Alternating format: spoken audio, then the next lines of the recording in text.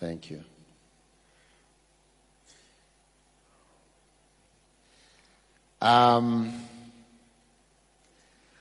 Now, the first thing that I want to share about is a vision.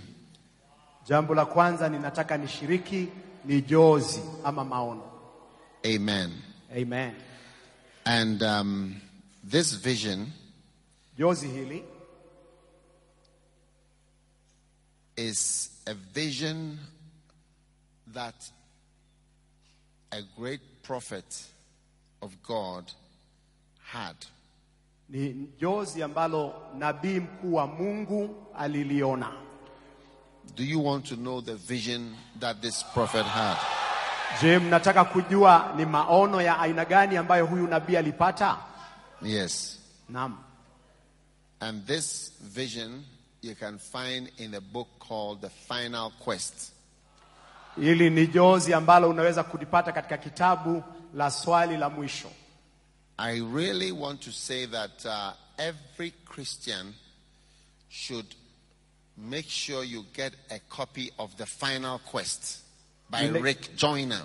Ningetaka kupendekeza sana ya kwamba kila Mkristo akipate kitabu hicho ambacho kinaitwa swali la mwisho. If you are a pastor, kama wewe ni mchungaji, make sure you read chapter 3. Hakikisha umesoma sura ya 3. And you must actually start from chapter 1. Na hasa unaweza kuanzia sura ya 1. Amen. Amen. Now, this is a vision that Rick Joyner had, and in the vision he saw a large army of demons. Hili ni jozi ambalo Joyner aliona, na katika ono hilo akaona jeshi kubwa la mapepo. And this large army of demons had an aim to cause division on every possible level in the church. Na jeshi hili kubwa la mapepo lilikuwa na malengo ya kusababisha mgawanyiko kwa kitengo chochote cha kanisani. So against every church is a large army of demons. Yani tunasema ya kwamba juu ya kanisa lolote kuna jeshi kubwa sana la mapepo. And it is not what you would think, that it's a large army of wizards. Na sio tu kile unachoweza kusema ya kwamba ni jeshi kubwa la wachawi, or a large army of witch doctors. Ama jeshi kubwa la waganga wa kienyeji. No. Hapana. It was a large army of demon spirits. Ilikuwa ni jeshi kubwa sana la maroho ya kipepo. And the demons, na mapepo, were, this large army of demons were sitting on Christians. Na jeshi hili kubwa la mapepo lilikuwa limewakalia wa Kristo. Wow. Wow. Is it not amazing? Si hiyo inashangaza? And so, what it means is that you see a large army of Christians with demons sitting on the large army of Christians. Inamaanisha ya kwamba unapoona jeshi kubwa la Wakristo, kuna mapepo mengi yamekaa juu yao kama jeshi. Wow.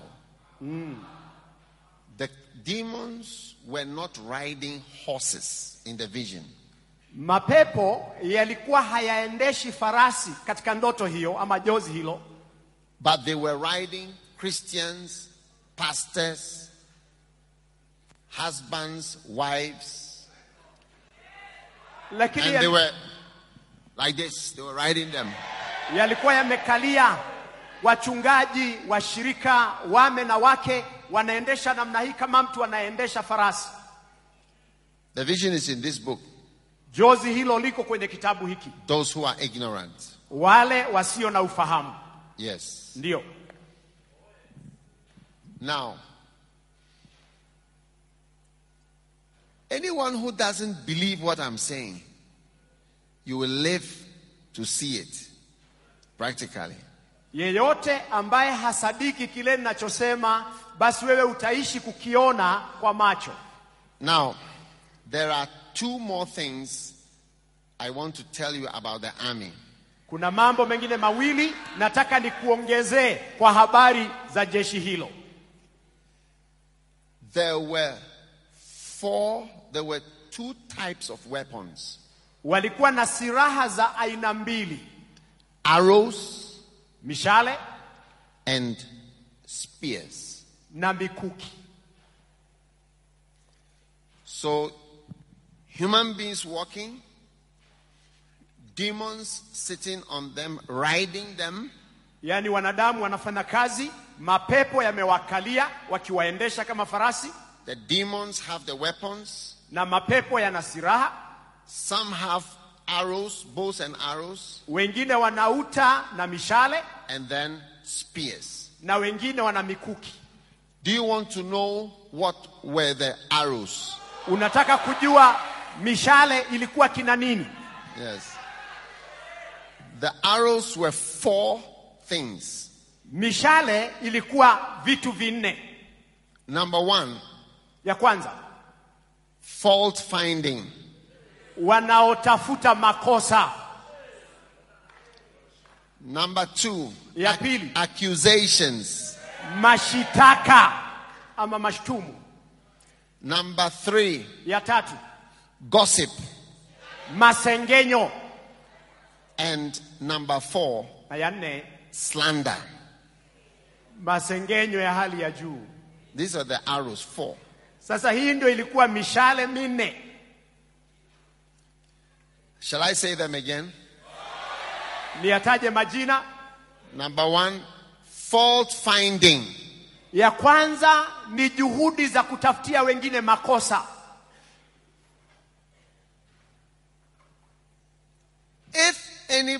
If an attack is coming against Apostle Kimani, kama shambulizi linamjia mtume Kimani with arrows, ni mishale, demonic arrows, mishale ya kipepo na rushwa, fault finding, kumtafutia makosa, accusations, kumshtaki,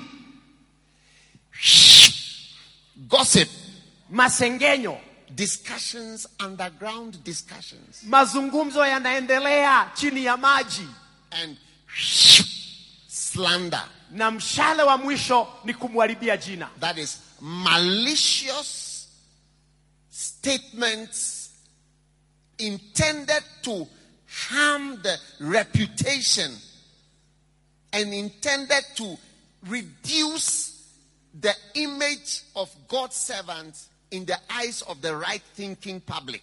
Yani maneno yanazungumzwa yaliyo na malengo ya kumkosoa na kumuharibia jina na kumuharibia picha nzuri aliyonayo mbele ya watu. Oh yes. Shall I say the arrows again? Niseme hiyo mishale tena. Ya kwanza, fault finding. Kutafutiana makosa. Fault. And if you are in the ministry, na kama uko kwenye huduma, and Satan is going to fight you, na shetani anataka kupigana na wewe, forget about the witches. Wewe sahau mambo ya wachawi kwanza. And the wizards. Waganga. And the spells. Na mambo hiyo ya kiroho. Enchantments and so on. Mambo ya aina hiyo. This is the real thing. Sasa haya ndio mambo halisi. Mishale. Gossip. Masengenyo. Who told you that? Nani alikwambia hiyo? Where did you hear that from? Is it true? Je, ni kweli? I have it from reliable sources. Nilisikia kutoka kwa habari za kuaminika. So who told you? Nani alikwambia? I can't say it. Siwezi kusema ni nani. No, there's a reason why I can't tell you who. Kuna sababu ambayo sitakwambia ni nani. I got a text. Niliona ujumbe. I got a WhatsApp. Nilipata WhatsApp. From a reliable source. Kutoka kwa hali ya kuaminika. it must be true. Lazima iwe ni kweli.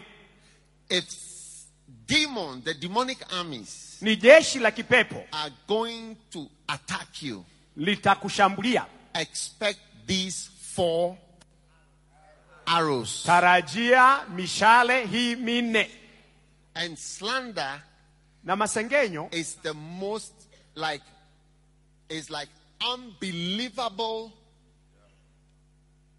stories, texts, comments, suggestions to blacken you. You see, the English words that I use are to reduce you or to depreciate you in the eyes of your followers and the people who love you. Haya ni maneno yanayosemwa kinyume na wewe, yakiwa na malengo ya kukupunguza dhamana mbele ya macho wanaokupenda na wanaokuheshimu. Do you have such things in Kenya or Je, mna vitu kama hivyo hapa Kenya? Mostly it's in Uganda or Tanzania. Hizo hakuna hapa, ni Uganda na Such Tanzania. things here. Because I don't want to preach about something that is not in Nisitaki Kenya. nihubiri kitu ambacho hakiko hapa. Do you have gossip here? Muna watu wa masengenyo hapa? Like whisperings, Watu wa kunongonezeana, discussions, mazungumzo, meetings, mikutano,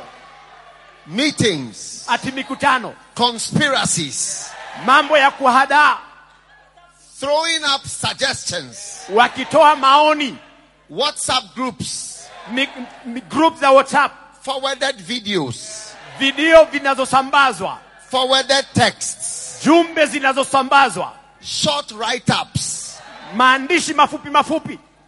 I think I'm going to Tanzania to continue this Nafikiri hapa message. hakuna hiyo, nitaenda Tanzania. Because you don't have such things in Kenya. Hapa sioni mkiwa na shida za aina hiyo. Yes.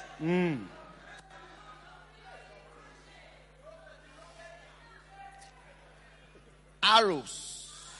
So all the arrows against this church, Mishale yote kinyume na kanisa hili, against my church, kinyume na kanisa langu, against your church, kinyume na kanisa lako, that will make it difficult to carry on. ambayo itafanya iwe gumu sana kuendelea. Fault finding, Kukutafutia makosa, accusations, mashitaka ama mashtumu, gossip. masengenyo. You know what is gossip? Mnajua masengenyo nini? Whisperings, Maneno ya murmurings, manunguniko, discussions, mazungumzo, stories, hadithi, unsubstantiated claims, madai ambayo hayajabainika vizuri, ideas mawazo that are just thrown ambazo zinarushwa tu into the air. katika anga, Half stories habari nusu which don't end. ambazo hazimaliziki. You know, every movie is supposed to end. Unajua kila filamu lazima ikwishe, Every story is supposed to end. kila hadithi lazima But ikwishe, this one is mid-air, it stops. lakini hii inafika mahali inakwama. The rest is for your imagination. Ingine ujijazie. Yes. Ndio. So in this vision, Katika ndoto hii you see this onslaught of arrows. wewe utaona hali hii hatari ya mishale. In my life Katika maisha yangu and my experience, na matukio nimepitia, and I have 6,000 pastors. na ninao wachungaji 6,000. Yes. So, Kwa hivyo to keep on building kuendelea kujenga and the whole church not to scatter. na kanisa lote lisitawanyike. You get it? Nasikia hii? The whole church not to divide Ili kanisa lisigawanyike, and break up.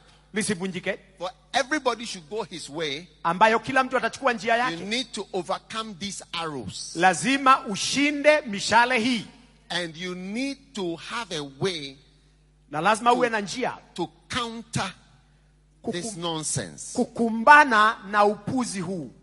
If you do not, Usipofanya hivyo, no matter who you are, haijalishi wewe ni nani, And no matter how big your church is, haijalishi kanisa lako ni kubwa namna gani, and what principles you use, haijalishi kanuni unazotumia, these 4 arrows mishale hii minne will dismantle the whole church. itapangua kanisa lako kabisa. Yes. Ndio. That is why people who are experienced, Ndiposa watu walio na ujuzi, they know what these things mean. wanajua mambo haya yana maana gani. And you don't treat a small snake as a worm. Na usimchukue nyoka mdogo. All snakes can kill. Yani nyoka wote wanaweza kuua. Every small crocodile becomes a big crocodile. Yule mamba mdogo mwishowe atakuwa mamba mkubwa. It's just a matter of time. Itachukua muda tu. Yes. Ndio. So it is important Ni muhimu that in the ministry, katika huduma you understand how to fight this enemy. uelewe namna ya kukumbana na maadui hawa. So that's why the armies would have shields. Ndiposa kina jeshi wamebeba ngao To stop the arrows. kusimamisha mishale. You see, every problem has a solution. Yani kila shida ina jawabu. There is a solution to gossip. Kuna jawabu la masengenyo. There is a solution to slander. Kuna jawabu la watu kukuzungumzia vibaya. There is a solution to accusations. Kuna jawabu la mashtaka yasiyo ya kweli. There is a solution to stories. Kuna suluhisho la hadithi. Amen. Amen. Are you with me? Unanifuata? Now, that is why loyalty is important. Na ndiposa ujumbe huu wa kuaminika una umuhimu. Yes, because someone who is filled with a good spirit of loyalty, Mtu ambaye amejaa roho mzuri wa kuaminika, you will not even be interested hata hautavutiwa in stories na hadithi za and watu, gossip. masengenyo. You know, sometimes you see some pastors, they seem to be with you. Unajua And they wakati will tell you how they've been, they read this and they read that. This person is saying this. This person is saying that. That rather is a sign that that person is not with you. Because those who are with you, they are not even interested in such story. You can say whatever you want to say. I don't even want to know what you say. It doesn't matter. yani utapatana na mtu ambaye anakupatia hadithi ati fulani alisema hivi, fulani alisema hivi. Huyo mtu ni hatari sana. Mtu aliye pamoja na wewe hana haja ya kusikia hadithi. Yes. Ndio. Those who are really with you, Walio na wewe kabisa, they don't know what is being said. They don't even need to know. hata But hawajui those nini who are not with kinasemwa. you, they Wasio want to hear, so what did he say? Yeah. So who else? nani mwingine? So is it this person? I also heard this. Hata mimi nilisikia hii. I heard about that. Hata nilisikia hiyo. That's how they are. They are Hivyo not- ndio wako. those people, their hearts are not. I don't trust such people. Mimi siamini All the watu people kama who are really loyal to me, they don't even hear or know these things. watu ambao Those who are not loyal and look as though they are loyal. Say, I've been fighting them. Or I've been fighting them on Facebook. I say this, I say, when they say, I say, and all that. It is actually it's a cover up. It's like sometimes people say, let's pray for our pastor. I hear he's got a problem with this and that. Let's bind the devil. You know, I hear this has happened, that happened, that happened. Let's bind Satan. He said, you are just spreading stories in the name of having a prayer meeting. yani wale watu ambao hawako pamoja na wewe watakuletea hadithi, nilisikia hii nikakumbana nayo, nilisikia hii nikafanya hivi. Lakini wale wako upande wako hawana nafasi ya kusikiza hadithi za kinyume na kazi yako. Those who are really loyal, they can't stand to hear certain things or to see. Their spirit cannot contain it. I'll feel sick if I listen to this or if I watch this. They actually are sickened by stories and rumors and what have you. They are sickened by it. Yani wale walio upande wako hawawezi kusimama kusikiza hadithi, nilisikia hii. Hadithi mbaya kukuhusu zinawafanya wawe wagonjwa, hawazitaki kabisa. Oh yes. So these arrows, Mishale hii to every engineering problem, kwa kila there is an engineering solution. Samahani, kwa kila shida ya China kuna China ama kuna suluhisho ya msingi. Many years ago when we were building our first church, miaka mingi tulipokuwa tukijenga kanisa letu la kwanza, we dug a basement underground. Tukachimba msingi kule chini ya nyumba, and there was an engineer, na kulikuweko na engineer moja who came aliyekuja to help us, kutusaidia. And the span, the distance from the pulpit to where the basement would end was so long, we didn't know how we were going to cross. Na urefu wa kutoka mahali kwenye madhabahu mpaka mahali ile nyumba ya chini inamalizia pakawa parefu sana, tukakosa ujuzi vile tafanya. There, that engineer made that statement. He said to me, listen, to every engineering problem, there is an engineering solution. Sasa yule engineer akasema maneno hayo ya kwamba shida yoyote ya kimijengo ina suluhisho ya kimijengo. Yes, there's an engineering solution. Yani kuna suluhisho yake. Whatever the problem is, haijalishi shida ni gani, there is a solution. Kuna suluhisho. Yes. So in your church, kwa kanisa lako, to stabilize the church, kudhibitisha kanisa, and to continue expanding, na kuendelea kupanuka in peace, kwa amani, and in harmony, na katika umoja, there is a solution to these things. Kuna suluhisho ya mambo haya. And that is why these books na ndiposa vitabu hivi are a solution. Ni suluhisho. The books on loyalty and disloyalty. Kitabu hiki kinachofundisha kuaminika na watu wasio waaminifu pia. One day I met a pastor at the VIP lounge. Siku moja nikakutana na mchungaji pale katika kitengo cha wageni mashuhuri of the airport. Katika mahali pa kusafiria kwa ndege. Yes. And he had lost all his weight. Alikuwa amepunguza kilo sana. I said, brother, what is wrong? Nikamuuliza mchungaji, kuna shida gani? He said, I'm fasting. Kasema ninafunga. I said, for what? Unafungia nini?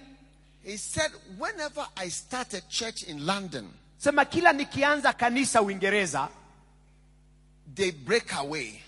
Linapasuka. The church breaks away. Kanisa linapasuka. In Germany, Jerumani, and other places, they break away. Kila mahali kanisa linapasuka. You see? Naona? The pastors are not faithful. Wachungaji sio waaminifu. And they just take the church. Wanachukua kanisa. Divide the church. Wanapasua. Spoil the church. Wanaharibu kanisa. So I'm fasting. Kwa hivyo ninafunga. So I said, how long? Kamuuliza kwa muda gani? I think 40 days. For another 40 days. Another 21 days. I mean about 2 or 3 40 days with 21 days. Akaniambia ni muda wa kama siku 80 na siku zingine 21. Oh yes. And I told him, brother, kamwambia ndugu, fasting is not the solution to this particular problem. Kufunga sio suluhisho ya shida hii. Yes. Because knowledge, ufahamu is one of the solutions. Ni moja katika suluhisho. Yes. Ndio. The Bible says that 200 men followed Absalom in the innocence of their mind. They didn't know that they were following a rebel who was attacking his own father. And if you know somebody is attacking his father, will you join him? Biblia inasema ya kwamba wanaume 200 wakamfuata Absalomu kwa kutojua. Hebu fikiria, mtu amemuasi baba yako, ukijua utamfuata kweli? 200 people, they followed Absalom. Is there somebody 200? with the scriptures? Bring my scripture, please. Kama kuna mtu kwenye tarakinishi, weka maandiko haya. 2 Samuel 15. Yes. Samueli wa pili 15 aya ya 11. Aya ya 11. And with Absalom went 200 men invited from Jerusalem, and they went along innocently. Wanaume 200 wakaondoka pamoja na Absalomu kwenda Yerusalemu, na wakaenda kwa kutojua kwao. They knew not anything. They were ignorant. Hawakujua kitu. Ni watu wasio na ufahamu. They were ignorant. Those who are ignorant. Kuna watu wasio na ufahamu. Empty heads. Watu wako na vichwa tupu. Fasting does not solve ignorance. Kufunga haileti tiba ya kutojua. Put the scripture there again. Change the version, please. Weka andiko hilo tena pale katika tafsiri hiyo. They went along innocently and did not know anything. If they had known, kama wangelijua je, if they would not have followed it. Hawangelimfuata. So when you teach the church, they will not follow someone whom I have appointed and ordained and trained and lifted up and introduced, and then he starts to attack me. It's only if you are ignorant that you will listen to somebody like that. Yani mtu ambaye mimi mwenyewe nimemlea, nimemfundisha, nimempeana, mtu kama huyo akianza kunishambulia, wewe utakuwa mjinga kumfuata. Yes. Ndio. If one of Apostle Kimani's pastors, and I hope they are all here, kama mchungaji mmoja ambaye ako chini ya mtume Kimani, was to rise up and start saying things about him, somebody who introduced, no one knew you as a pastor. You were not known as a pastor. You were nobody. Yani wewe haukuwa kitu, haukujulikana kama mchungaji. Mtume Kimani ndiye alikutambulisha. And he trains you. Akakufundisha. Lays hands on you. Akakuwekelea mikono. Appoints you. Akakuchagua. Excuse the pastors, please. Tuwaruhusu wachungaji kidogo. And then you rise up uinuke to attack him. Kumshambulia. Somebody's got to be wazimu. Lazima uwe na kichaa.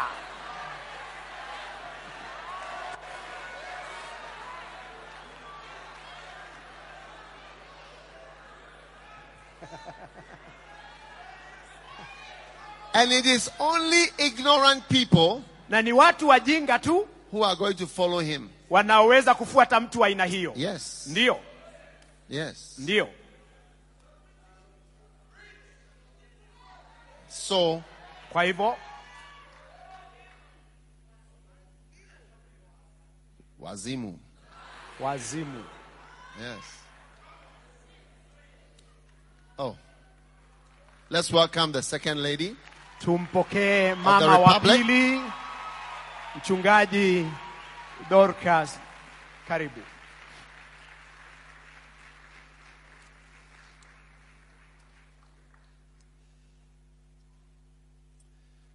Put your hands together and let's welcome our tuweke mikono pamoja tena.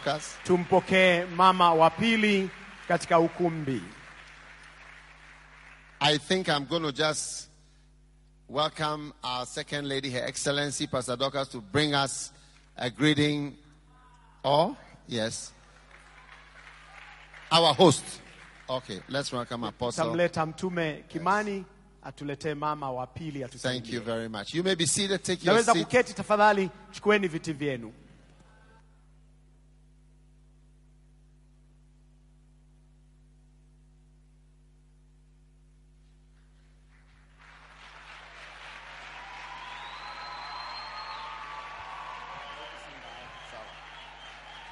Amen. Amen. Let us celebrate our guest speaker, Bishop Doug Howard Mills, for the powerful teaching. Amen. Amen. We are blessed from yesterday. And now with the joy of the Lord, let us welcome the second lady, Her Excellency, Pastor Dorcas Rigadi. Let us celebrate the Lord. Hallelujah. Amen. Amen. Thank you very much. Asante sana. Yeah, I think we had it in our program. Najua tulikuwa nayo katika mpangilio wetu. That once Her Excellency is in the house, ya kwamba wakati mheshimiwa yuko hapa we knew ndani, she is on the way. tulijua ako njiani. That I will take this opportunity Nataka nichukue nafasi hii to welcome each one of you kuwakaribisha kila mmoja wenu here at Kingdom Seekers Fellowship. hapa Kingdom Seekers Fellowship. We are humbled to have each one of you here. Tunafurahia sana kuwa na kila mmoja wenu hapa. And this is the house of your Na father. hii ni nyumba ya baba yako. So feel free, Basi ujihisi nyumbani. the same way you celebrate where you fellowship. Vile tu ambapo unasherehekea mahali ambapo unashiriki. If you usually celebrate by dancing, Kama mnasherehekea kwa kucheza,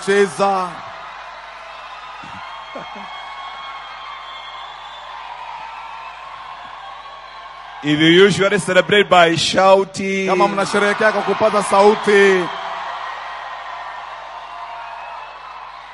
praise the name of the living God. jina la Bwana lisifiwe. I want you to feel free at the feet of our Lord Jesus Nataka Christ. ujihisi ukiwa huru katika miguuni pa Bwana wetu Yesu Just tell Kristo. your neighbor you are very much welcome in Mwambie your jirani father's yako, house. umekaribishwa katika nyumba ya baba yako.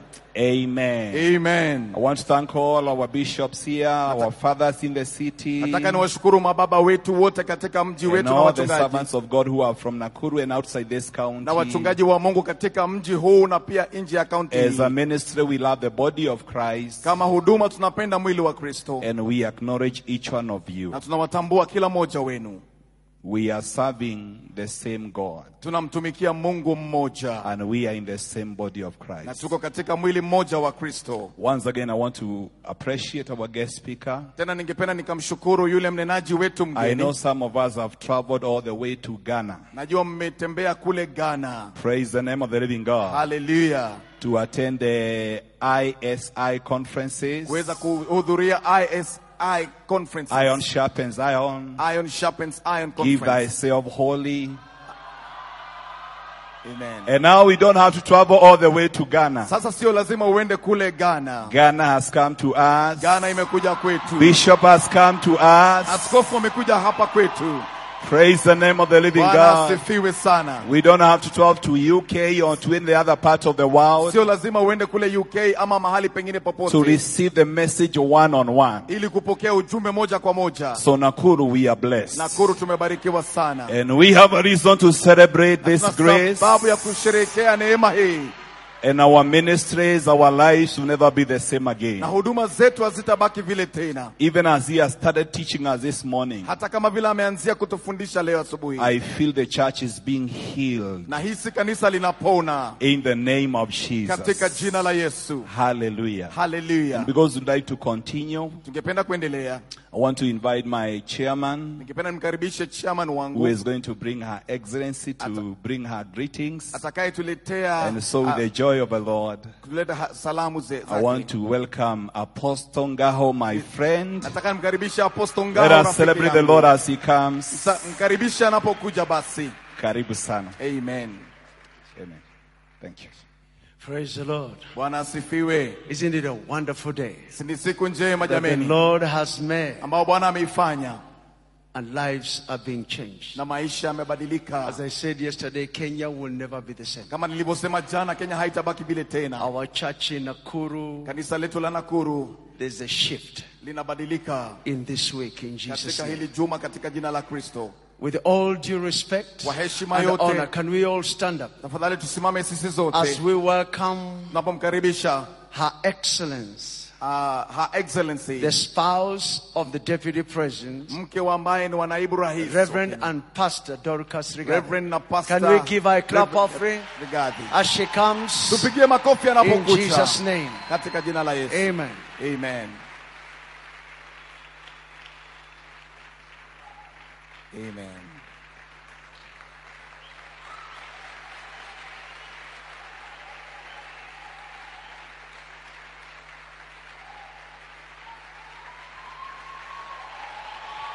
Welcome, Your Excellency.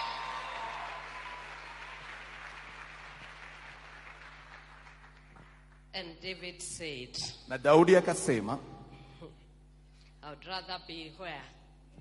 heri niwe wapi?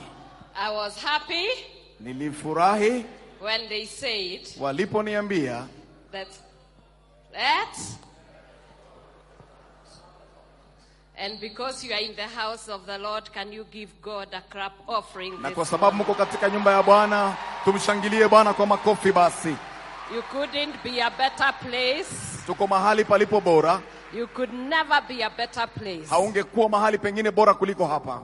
than in the kingdom seekers. Kuliko kingdom seekers. For you shall first seek ye the kingdom of God, Kwa sababu hapa tunapata ufalme wa Bwana. and all the things shall be added unto you. Unapotafuta ufalme wa Bwana, mambo mengine yote yataongezewa So kwako. if you are a kingdom seeker, can you put your hands together Basi kama wewe properly unatafuta ufalme, mpigie Bwana makofi. and bless this God and worship this God? Na tumwabudu huyu Bwana. Amen. Amen. Please be seated. Basi mnaweza keti. I want to sincerely thank you, Ningependa sana kuwashukuru Apostle Apostle Kimani Kimani and your dear wife na mke wako and the entire leadership of this church, na uongozi mzima wa kanisa hili, the fathers of the city, mababa wa mji huu, our bishops and all the pastors who are here. maaskofu wote na wachungaji wote waliomo hapa. And I want to pay a special tribute. Ningependa sana kuwapatia heshima kubwa. I want to pay a special tribute Ningependa kuwapatia heshima kubwa to our visiting bishop, na kwa askofu anayetutembelea and my friend. na rafiki yangu. I know that we have met severally, Najua tumeshakutana hapo mbele and I know he's a man who loves God. na najua hakika ni mtu anampenda Mungu. He's so humble, Yeye ni wa kunyenyekea sana. and it is only the heavens that can reveal him. Ni mbingu tu inaweza kumuonyesha. Welcome to our country, Karibu Bishop. sana katika nchi yetu Bishop. I think we can welcome him better than this. Tumkaribishe vizuri kuliko hivyo basi. Together with your entourage, Pamoja na kikundi chote ambacho ulikuja we are nacho. blessed to have you. Tumebarikiwa sana kuja kwako hapa. Thank you very much. Asante sana. And now I want to bring the greetings Sasa ningependa nikawaletea salamu of a dear man, ya mama wetu mpendwa, of a dear man, ya mtu ambaye anampenda, samahani. and God of a dear man. Ya mtu ambaye nampenda. And that Mpenzi. is my husband, Na yule ambaye ni mme wangu, a gift from God that God gave me, kipawa kutoka kwa Mungu ambacho Mungu alinipatia. and has continued to support me in the ministry for many years. Na ameendelea kusimama pamoja na mimi katika huduma kwa muda mrefu. If you can put your hands together Basi kama waweza weka mikono pamoja for His Excellency, the Deputy President of Kwa- the Republic of Kenya, kwa Deputy President wa Republic ya Kenya tafadhali. Rigathi Gachagua, Rigathi Gachagua, the truthful man. yule mtu ambaye anasema ukweli. Amen. Amen. For you shall know the truth, Maana utajua ukweli and the truth shall make you free. na ukweli utakuweka huru. Keep it simple always. Wewe kaa ukiwa umetulia hivyo hivyo. Just keep it simple Fanya mambo yakuwe rahisi and tell the truth. na useme ukweli. God will bear you out. Mungu atakusaidia huko mbele. And that is the kind of man I have in the house. Na huyo ndiye mtu ambaye ninaye nyumbani kwangu. Do you receive his greetings? Je, mmepokea salamu zake? He could have come, but he's in Colombia, Angependa kuja hapa lakini yuko kule Colombia attending the matters of the state. akishughulikia kuhusu mambo ya kitaifa. And now I want to bring my greetings and just tell you just one word as a church. Ningependa niwaletee salamu zangu basi moja na niwaambie jambo moja kama kanisa, Because you have a teacher with you. kwa sababu hapa mna mwalimu And I also know that in Nakuru, na najua pia hapa Nakuru God lives here. Mungu anaishi hapa.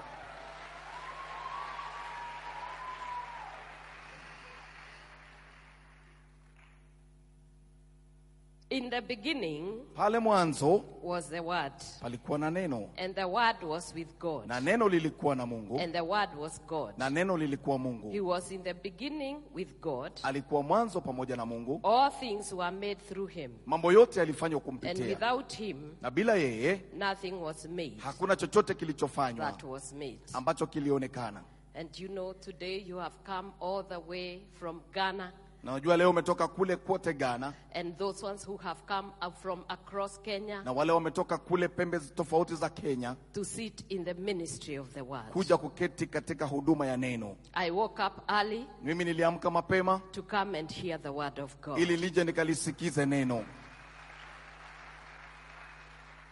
Because the word of God kwa sababu neno la Mungu created each one of us. Ilituumba sisi. We must believe the word. Lazima tuliamini neno. We must confess the word. Lazima tulikiri neno. We must receive the word. Lazima tulipokee neno. And let the word of God remain in us. Na tuliwache hilo neno likakae ndani yetu. So that the ministry and eternal work of God ili huduma na kazi ya milele ya Mungu stays in us. Ikaweza kukaa ndani yetu. As evangelists. Kama wainjilisti. And I know na tunajua we have the greatest evangelist here. Tuna mwinjilisti ambaye ni mkuu hapa leo.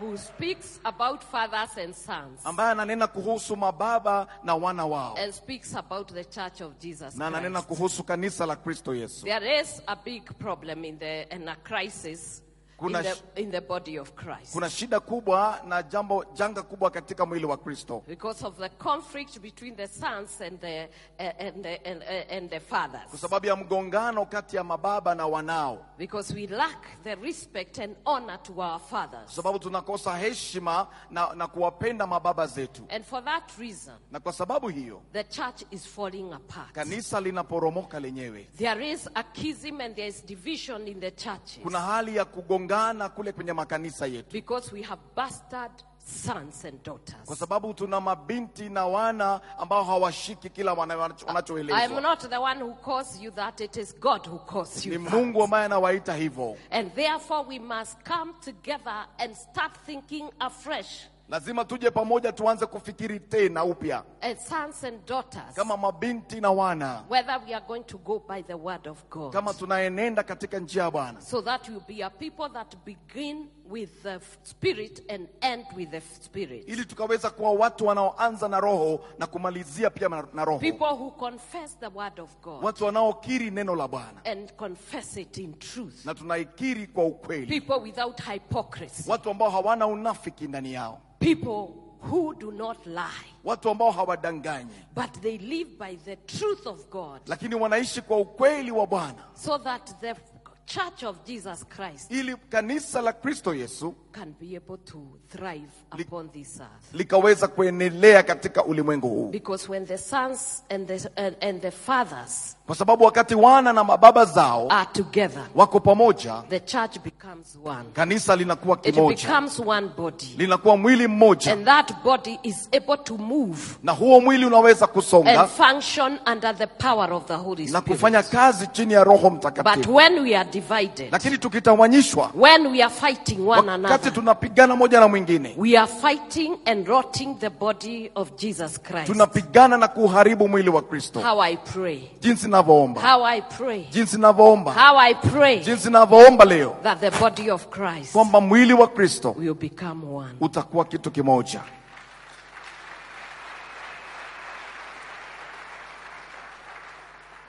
There was a statement of faith that was given by two people. Kuna neno ambalo lilinenwa kuhusu imani na watu wawili. There was one which was given by a woman. Kuna mmoja lililosemwa na mwanamke. And the other one was given by a man. Na lingine likasemwa na mwanamume. One was given by Martha. Moja likasemwa na Martha. Who knew who Jesus was. Aliyejua Kristo ni nani. Because he knew he was a son of God. Kwa sababu alimjua yeye ni mwana wa Mungu. And he was a resurrection power. Na alikuwa ni nguvu za ufufuo. And by that faith and that knowledge by Martha. Kwa imani hiyo na utambuzi ule kwa Martha. In John 11. Katika Yohana 11. Resurrection came and there was restoration. Kukawa na ufufuo na urejesho. Of a dead man. Ya yule ambaye alikuwa amekufa. Who was the brother. Ambaye alikuwa ni ndugu yake. And then there was Simon Peter. Tena pakawa na Simioni Petero. Who knew ambaye alijua who Jesus was. Yesu alikuwa ni nani. In Matthew 16:16, Katika Mathayo it 16:16, says, Simon Peter answered and said, Simoni Petero akajibu "You akasema, are the Christ, the Son of the living God." wewe ndiye Kristo mwana wa Mungu aishiye. And on that faith Na kwa imani and hiyo the foundation na misingi hiyo has the body of Christ been founded, mwili wa Kristo and umejengwa, the church of Jesus Christ, na kanisa la Kristo Yesu, that even the gates of hell hata malango ya kuzimu cannot be able to prevail against, haiwezi ikaishinda. was raised from there. Ikasemwa kutoka mahali How I pale. pray Jinsi ninavyoomba that the fathers and the sons in the body mababa na wana katika mwili will confess the same unshakable faith wataweza kukiri imani ile ambayo and haitikisiki continue in it. na kuendelea ndani In yake, Jesus' name. katika jina la Yesu. God bless you. Mungu na awabariki.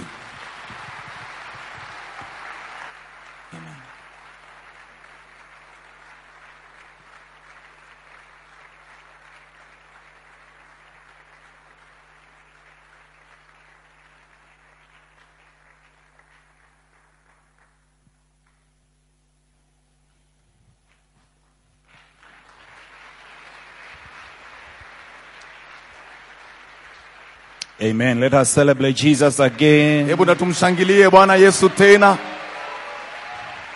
Wow. Wow. It's a blessing to have you, Your Excellency. I think this is the first time for you to be here with us. Ni baraka kubwa kuwa na wewe, kuwa pamoja nasi. Nafikiri ni mara yako ya kwanza And kuwa you hapa are leo. most welcome. Na umekaribishwa sana. Are you ready to continue with the word of God now? Uko tayari kuendelea kwa neno la Bwana leo? Let us bring back the man of God, Basi tumrejeshe mtumishi wa Mungu, Bishop Doug Mills, Bishop Doug to continue with the teaching. akaweza kuendelea na mafundisho. Welcome. Karibu sana. Amen. Amen.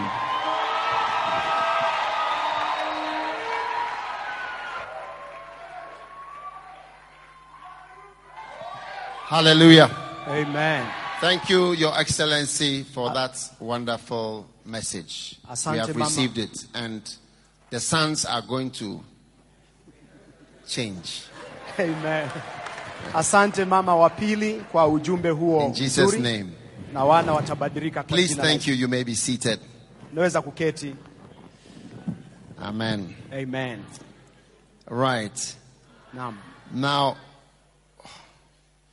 I was sharing with you about a vision Nilikuwa ninazungumza na nyinyi habari za yale maono that somebody had ambayo mtu fulani alionyeshwa in the war against the church. katika vita dhidi ya kanisa. Amen. Amen. You know, the church is so important. Unajua kanisa lina umuhimu mkubwa. I was thinking to myself, Nilikuwa najifikiria mimi mwenyewe. you know, as an individual, what can you do for God? Yaani mimi kibinafsi naweza kumfanyia Mungu nini? When you see the problems in the world, Ukiona shida kwenye ulimwengu. there are so many problems Kuna shida nyingi sana in the world. katika ulimwengu. And like if you say, let me build schools, Pengine utasema wacha nijenge mashule, let me build hospitals, cha nijenge mahospitali, let me build universities, cha nijenge vyuo vikuu. you realize that you can only do so much. Unatambua ya kwamba unaweza tu kufanya kile ambacho And your time is up. na muda wako unakwisha kabla ya kumaliza. And the world is more wicked than when we first came. Na ulimwengu umekuwa mchafu zaidi kuliko wakati tuliingia. Kenya is that's more evil than when we started preaching 20 years ago. Kenya imekuwa na maovu mengi kuliko wakati tulianza kuhubiri miaka 20 iliyopita. Ghana has more evil than when I became a Christian. Ghana ina maovu mengi kuliko wakati nilifanyika Mkristo. Even the movies, Hata filamu you can see the evil has multiplied. unaweza kuona uovu umejumuika. But if I ask myself, Lakini nikijiuliza, what one thing has affected nations that really you see that it has had some effect on nations is the church. ni kitu gani kimoja ambacho kimeadhiri mataifa? Naweza kusema ya kwamba ni kanisa. If you take the church out of Kenya, Tukitoa kanisa nje ya Kenya, I cannot imagine Kenya. Mimi siwezi hata kufikiria If there vile is no itaka. church in Kenya, Hakuna kanisa Kenya. it would be a completely different country. Itakuwa taifa tofauti kabisa. So I believe Naamini it is the preaching of the gospel ni kuhubiri kwa injili and the church kwa kanisa. with all our problems. Tukiwa tuna mashida zetu. That is the greatest blessing to every nation. Hiyo ndiyo baraka kubwa kwa kila taifa. So Kwa hivyo, the devil wants to destroy the church shetani angetaka aharibu kanisa and he wants to scatter us. na angetaka atutawanye. And that is why we need to learn how to fight Lazima tujifundishe namna ya kupigana and defend the church. na tulitetee kanisa. Can I have an amen? Nipate amina. Now, when it comes to the church, Tunapozungumza habari za kanisa, I said there were 4 arrows nikasema kuna mishale minne that fight the church. inayopigana na kanisa.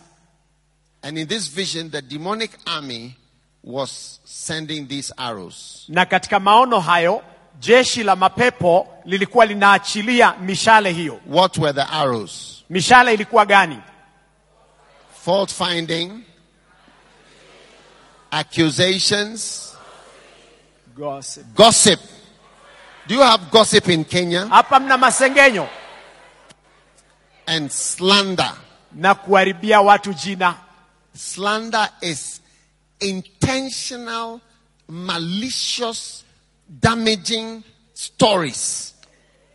You see, that are intended to reduce God's servant or reduce the person who is being attacked in the eyes of his followers or his supporters.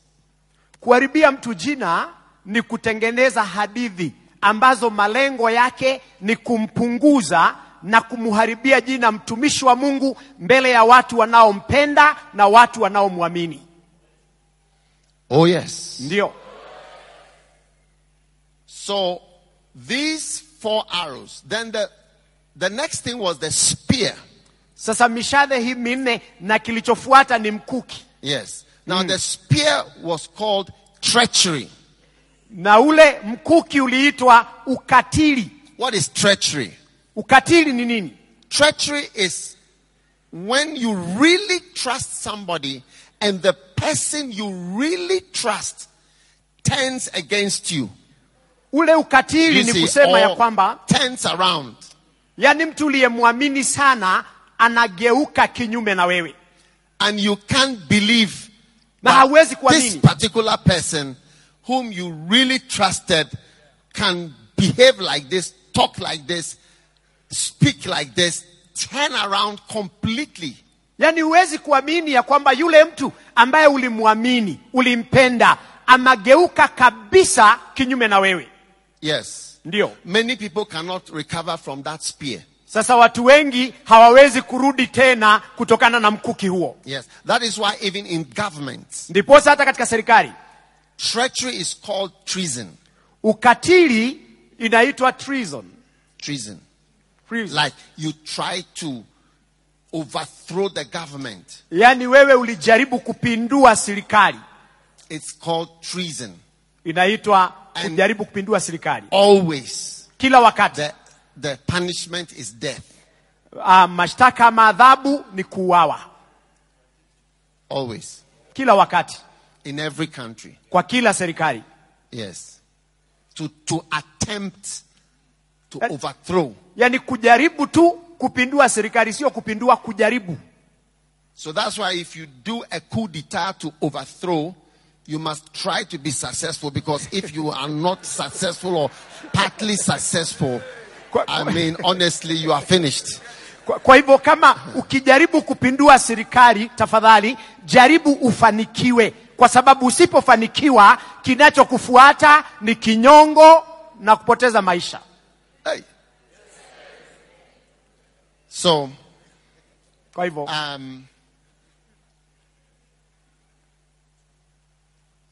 in the ministry, it is difficult to recover from a spear attack. katika huduma inakuwa ni vigumu sana wewe kujichukua tena na kurudi kazini wakati umedungwa na mkuki. So I want to say to every servant of the Lord, Taka niseme kwa kila mtumishi wa Mungu, a spear into your heart is different from an arrow. sasa mkuki ukiingizwa kwenye moyo wako una tofauti na mishale. Yes. A spear into your heart is different from an arrow. Mkuki katika mwili wako ni tofauti na mshale. These arrows can finish you, but the spear is stronger and deeper and more, it has a greater effect. So many people cannot recover when they find a trusted person turns out to be bird of another feather. Ni kweli mishale hiyo ina madhara yake, wengine wanaweza kosa kurudi kazini, lakini huu mkuki sio wengi sana wanaweza kurudi kazini wakishajua ya kwamba mtu aliyempenda na kumwamini ameenda kinyume nao. Yes. You see, people change when they have a certain type of orangu. Do you know what is orangu? Like a betrayer. Yes. Yani unajua watu wanabadilika wakati wako na hali fulani ya kutoelewana. Yeah. It makes the leader change. Inafanya kiongozi anabadilika. The heart changes. Mioyo inabadilika. Catherine Kuhlman was betrayed. Mwinjilisti Catherine Kuhlman alisalitiwa. Have you heard of Catherine Kuhlman? Je, mmesikia habari zake? She was betrayed. Alisalitiwa. She was betrayed by her pianist. Alisalitiwa na mpiga kinubi wake. She was betrayed by her close workers. Alisalitiwa na mtu wake wa karibu. And I think she was also betrayed by her singer. Na nafikiri pia alisalitiwa na mwimbaji. And she was affected. Na ikamuadhiri sana. Yeah. So some people say that God took her away to save her. Watu wengine wanasema Mungu alimchukua ili aweze kumuokoa. Yes. Ndio. Every man of God changes and can change permanently when you experience a real betrayal. And that betrayal must come from somebody you can never suspect will do something like that. And that one, you must know that you have received a spear. Kila mtu wa Mungu anapata mabadiliko ya kudumu wakati amepata mkuki, na mkuki unatoka wakati mtu wa karibu uliyemwamini amekusaliti. I was watching a movie and there was something going wrong, and the person who was doing it was the person in the house. He was the father, but a stepfather. He was the most trusted, but he was the one he was the one doing all the bad things. No one could imagine that this man would do this. Like Judas, the accountant, the man trusted with the money. That is why when you mention the word Judas, it always says, and Judas which betrayed Christ. That thing does not go away. Nilikuwa natazama sinema na kitu kibaya kikafanyika kwenye jamii, na muhusika mkuu alikuwa ni baba kwa nyumba ile. Mtu ambaye hawezi kutarajia. Kwa mfano, katika huduma ya Yesu, mtu ambaye hakutarajiwa kufanya makosa alikuwa ni yule mweka hazina. Ndiposa ukitaja neno Yuda, watu wote wanatamauka. Now, if you are a son, like in a church like this, Apostle Kimani is going to have a lot of people that he has raised. I'm sure. Kama wewe ni I mwana don't know. kwa mfano. I'm meeting him for the first time, but I'm sure he has a lot of people that he has trained, pastors he has appointed, people that he has raised up, and even close people that he can never expect anything bad from them because of how good he has been to them. Namkuta mtume kwa mara ya kwanza simjui, lakini ninajua ana wachungaji, ana watu ambao amefundisha, ameinua, ana watu ambao hawezi kutarajia ya kwamba wanaweza kufanya kitu kibaya dhidi yake. And when you see a church like this, you say, oh, this church it's made for life. Ukiangalia kanisa kama hili unasema, oh, kanisa hili linashangaza, lina uhai mwingi. But Lakini Jesus Christ experienced Judas, someone you wouldn't expect to turn against him. Yesu Kristo alipatana na Yuda, mtu ambaye hangetarajia atamgeuka. You have pastors who you would have expected to always honor the senior pastor for the rest of his life. But instead of honoring, you have insulting, gossip, accusations, slander, and fault finding. Yani una wachungaji ambao Why should you ungetarajia. come here and you are looking for a fault? Kwa Why nini don't you rather admire what is nice here? Kwa nini uje Why hapa? are you looking for something wrong? Kwa nini uje hapa kutafuta makosa? There's something wrong with you. Sasa kuna shida na wewe. And when you stay around for some time, you can start developing those eyes. Na ukikaa kwa muda kidogo utaanza kukua na macho ya aina hiyo. Finding faults, Tafuta makosa, gossiping, masengenyo, speaking underground. kuzungumza chini ya maji. When, have you ever seen you enter an office and the people stop talking? Umewahi kuona unaingia kwa ofisi watu wananyamaza? When you go, they continue the talk. Ukitoka maongeo inaendelea.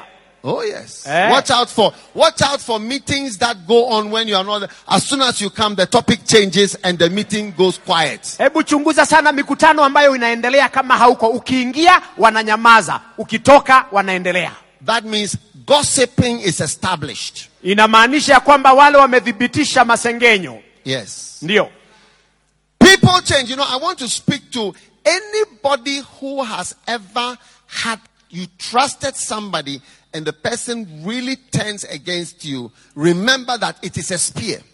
Nataka nizungumzie habari za mtu ambaye uliwahi kumwamini na akageuka kinyume na wewe. Nataka ujue leo huo ni mkuki. You have to be like Rambo. Lazima ukue kama Rambo. And pull it out. Na ungoe. And take your own needle and thread and sew up your own head. Na uchukue shindano na ujishone. And survive the deadly wound. Na uwe hai bila ama kukiwa na majeraha. Yes. Ndio. You have to survive. Lazima uishi. And it's not easy. Na sio rahisi. Even presidents, hata marais, when they are betrayed, wakati wanasalitiwa, they change. wanabadilika. When Wakati Hitler took over Austria, alichukua utawala wa Austria, that was the first thing that he did. kitu cha kwanza ndicho alifanya. When he entered into Vienna, alipoingia mahali panaitwa Vienna, he went with his cars, aliingia na magari his yake convoys, na msafara wake, and he stood in the open car na akasimama juu ya gari and lililowazi, waved, kapunga and mkono. the people waved at him. Watu wakampungia mkono. He marched in freely. Akatembea kwa uhuru. And he used to go around Germany Na alikuwa anazunguka Ujerumani yote openly. wazi. But one day, Siku moja he had a speech akasikia ujumbe, to give in a place called a beer hall. ama alikuwa peane ujumbe katika mahali paliitwa Beer Hall. And he suddenly decided to shorten his speech Akaamua apunguze habari yake and leave the hall. na aondoke kwenye ukumbi Now, ule. when he left, Alipoondoka, there was a pillar, a column. kulikuwa na nguzo. Right, this is the pulpit and this is the column. Hapa ndio penye jukwaa na hapa ndio kuna nguzo. And somebody has spent time to put a bomb into the pillar Na mtu and sewed it up very nicely. Na mtu alikuwa amechukua muda kuweka vilipuzi pale kwenye nguzo ile, akaificha vizuri sana. Yes. So when he left, Alipoondoka, the bomb went off. ile bomu All the ikalipuka. people in the front, Watu wote and kule mbele, they were all killed. wote wakauawa.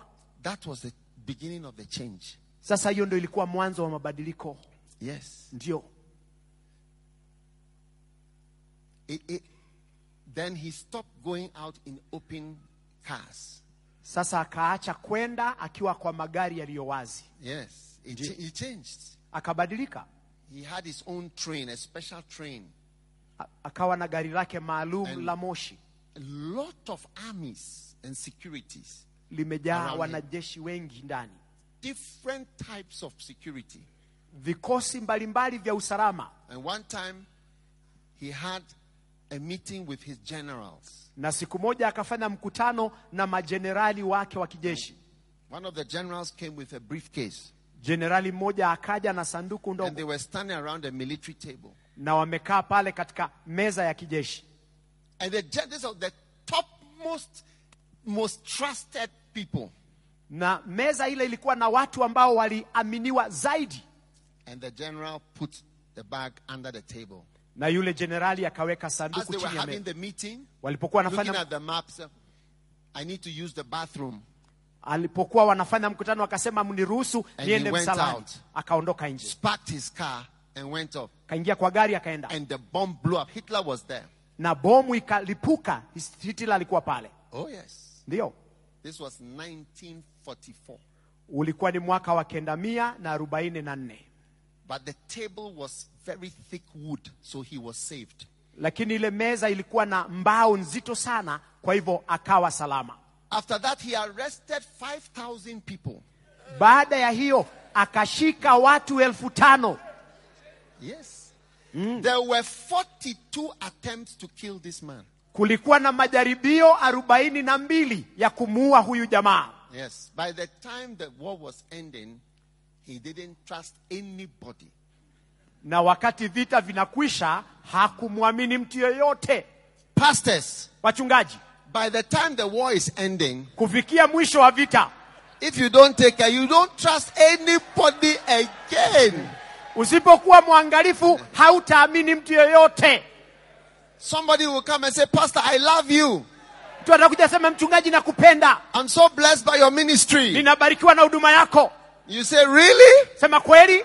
You are the next person to come to try to kill me. Wewe ndio mwingine utajaribu kuniua. Yes. Ndio. That's how people change. Hivyo ndio watu wanabadilika. That's how people change. Watu wanabadilika.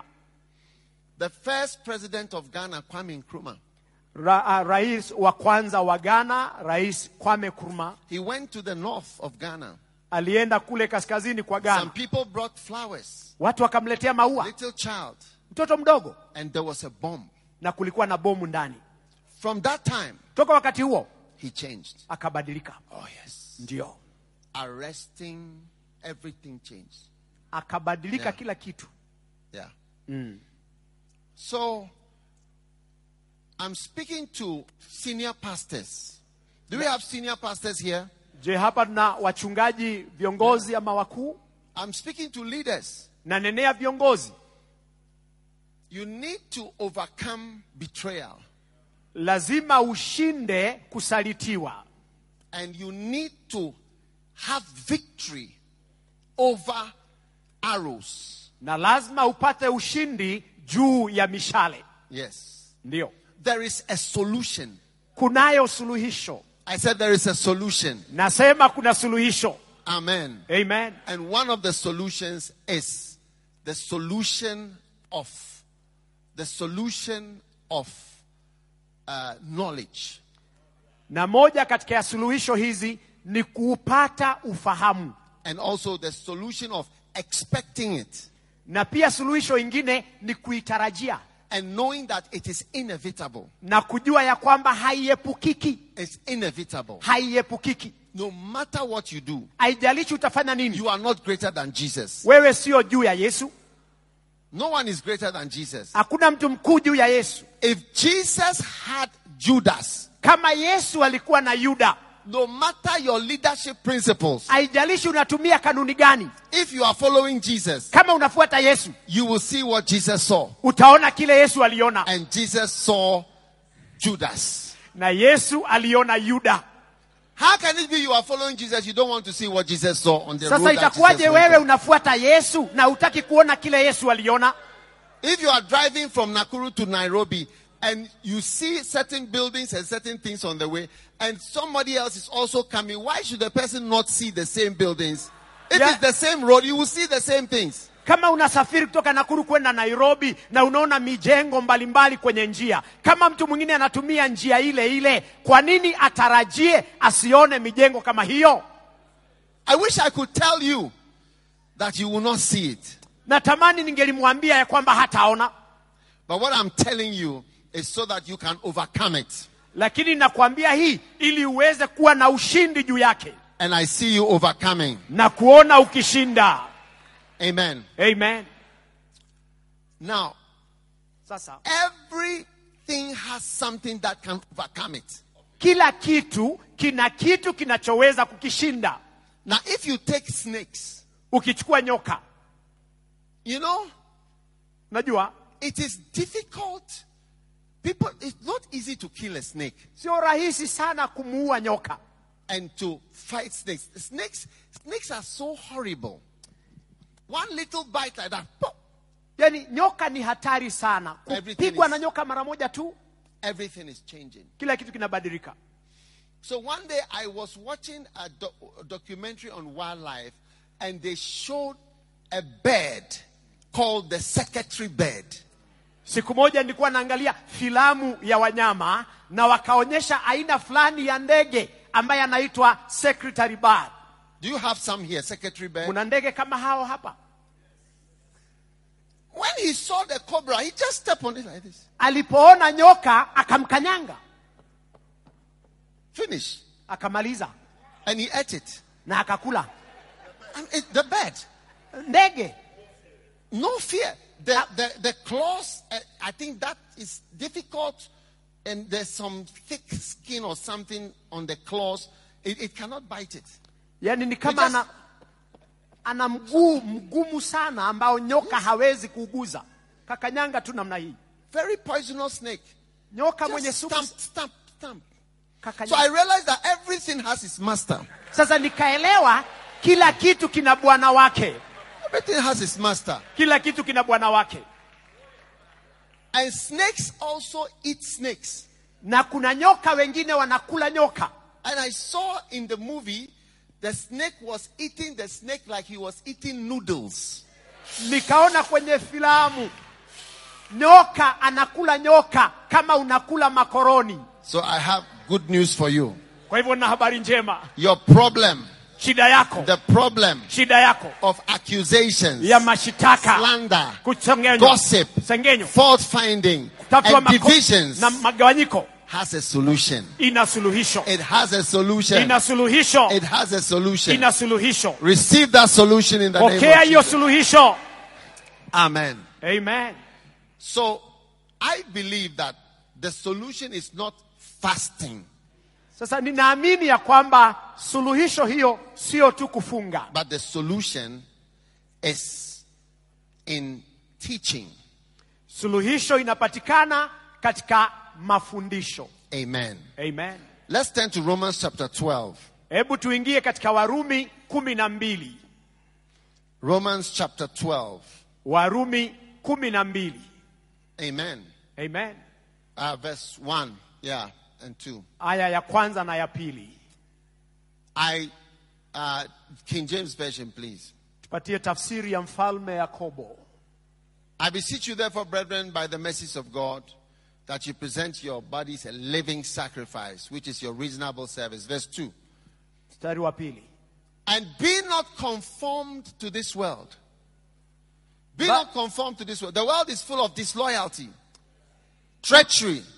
Ulimwengu umejaa watu wasio waaminifu. Msibadilike mfanane na watu wa ulimwengu.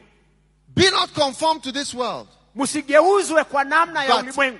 Be ye transformed. Lakini mgeuzwe by the renewing of your mind. Kwa kufanywa upya mawazo yenu. So we can transform the church. Tunaweza badilisha kanisa. From a group of ignorant, disloyal, confused people, they can be transformed into a group of loyal, faithful, and good people. Kutoka kwa kikundi cha watu ambao hawaaminiki, watu ambao wamechanganyikiwa, watu ambao hawana mwelekeo, tunaweza tukawageuza na wakawa watu waaminifu na watu wanaoweza kuwajibika. And how is this transformation coming? Na mageuzi haya yanafanyika namna gani? This transformation is coming through teaching. Sasa mageuzi haya yatakuja peke yake kwa njia ya kufundisha. By the renewing of the mind. Na ni wakati huo mawazo yanabadilishwa. Amen. Amen. Amen. Amen. Now, if you do not believe in the teaching, where is he, doctor? Where are the books? If you do not believe in this teaching, kama wewe haukuamini mafundisho haya, you are going to see something terrible. Wewe utaona kitu cha kukushangaza. These are the teaching, those who forget. Kuna kitabu kinaitwa wale wanaosahau. Everybody in the world forgets. Kila mtu kwa ulimwengu anasahau. Yeah. Ndio. People forget. Watu usahau. And Jesus, the Bible says God is not unrighteous to forget. Na Biblia inasema Mungu sio mdhalimu hata aweze kusahau. There are people that I have loved and appointed, introduced, cared for, anointed, prayed for, taught, trained, and they forgot. Kuna watu ambao nilipenda, nikafundisha, nikawaweka wakfu, nikawainua, nikawapeana kwa watu na wakasahau. And they rise up and say, I am a man of God. Na wanasimama kujigamba ati. Where did you get all these things from? Na unamuuliza, hii ujuzi yote ulitoa wapi? And they will say, the Lord appeared to me. Anasema Bwana alinitokea. The Lord appeared to me. Bwana alinitokea. Yes. Ndio. Really? Kweli. The Lord appeared to you. Bwana alikutokea. And they cannot mention the church where they are from. Hawawezi. And they don't want to mention the pastor who even trained them and helped them. Yani hawawezi taka kutaja jina la mchungaji aliyewafundisha na akawasaidia. That is the world. Hiyo ni ulimwengu. People in the world forget what you've done for them. Watu wa ulimwengu wanasahau kile umewafanyia.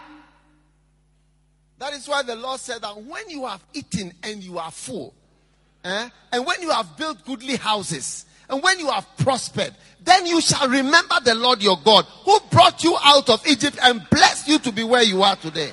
Na ndiposa maandiko yanatukumbusha ya kwamba mkisha kula na mkajaa na mtoke katika nchi ya utumwa, basi hapo msisahau ya kwamba Mungu ndiye aliyewatoa. The world is full of people who can't remember anything. Ulimwengu umejaa watu ambao hawawezi kukumbuka kitu. Yes. That they can't remember. Hawawezi kumbuka. So we will teach the people to remember. Tutafundisha watu hawa kukumbuka. Yes. Ndio. We'll teach people to remember. Tutakumbusha watu. And they will be changed. Kutakuwa na mabadiliko. And they will remember. Na watakumbuka. Yes. Ndio. Then we have those who pretend. Sasa kuna kile kitabu kingine kinaitwa wale ambao wanajifanya. Actors. Watu wa miigizo. You are more than Denzel Washington. Wewe ni zaidi ya wale watu wa kuigiza. And who are the other famous actors? Wagani wengine Arnold mnawajua? Schwarzenegger. Majina ya watu mashuhuri. Yeah. Rambo.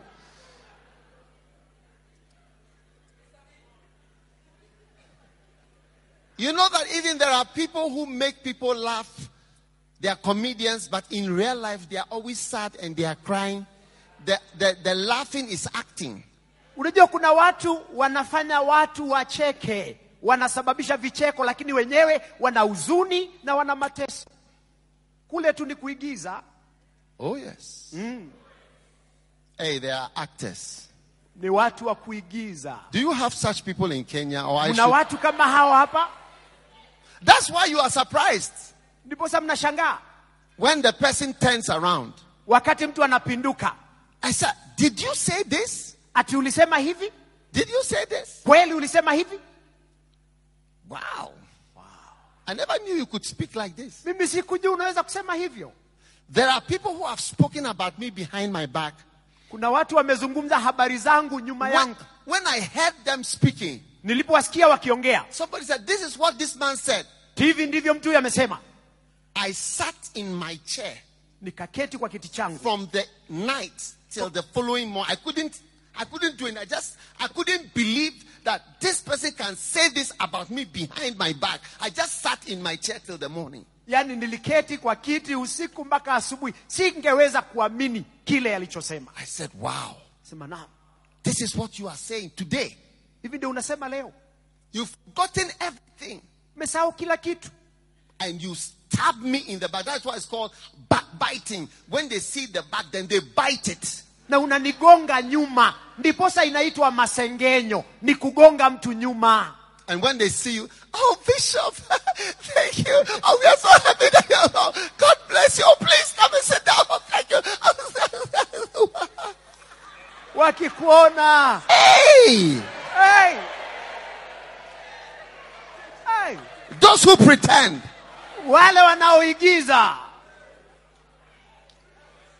Some people are perfect. Honestly, after this service, you should apply to Hollywood to get a job. Kuna watu wengine baada ya ibada hii unapaswa kutafuta kazi ya kucheza miigizo. Some pastors should work at Hollywood. Wachungaji wengine wanahitaji kufanya kazi Hollywood. They are so respectful and acting nice and good.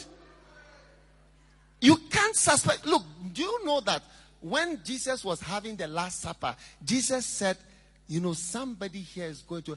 The disciples started to discuss. So who? I mean, is it me? Is it me? Is it you? I mean, nobody had even a faint... It didn't even strike anybody. Judas, possibly. He was so perfect in acting. Meanwhile, he was having meetings with the Pharisees on how to arrest Jesus. Then when he comes, he flows like that. That's how adulterers are too. They flow. Oh, my wife, you know, when I miss my wife, I just look at her picture and I kiss the picture. And they will say so many things. Meanwhile, they've got a girlfriend or two girlfriends on the side. Do you have such things in Kenya? Or I think I'm going to Uganda. I'm going to Uganda to pray because Kenya is full of angels. Mm-hmm. Oh, yes. Yes. You see pastors writing on Facebook, I want to thank my wife for 27 years we have been together. I love her more today than I've ever loved her. She's my star in the sky. She's the candle in the dark. She's the only fish in the ocean. She's blocked my view. I can't see anybody else. Meanwhile, you have given birth with another person in another town. You have a child or children. Somebody's got to be wazimu. Lazima mtu ana kichaa.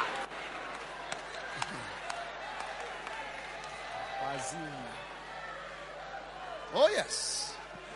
Are you listening to me? Je, mnanisikiza?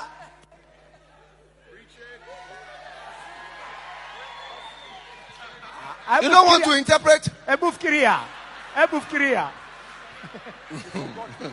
Don't be confused. Interpret. Aya. Hebu fikiria habari za Yesu na Yuda wameketi kwenye meza. Anasema katikati yenu hapa kuna mmoja atakayenisaliti.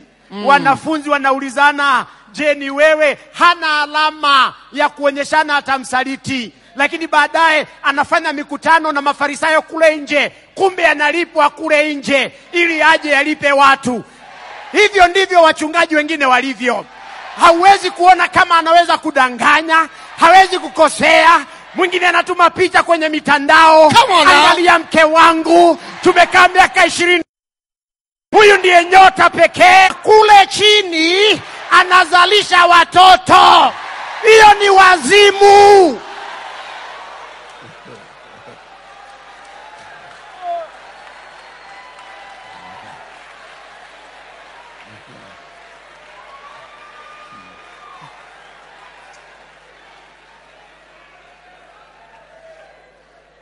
Somebody's got to be wazimu, I tell you.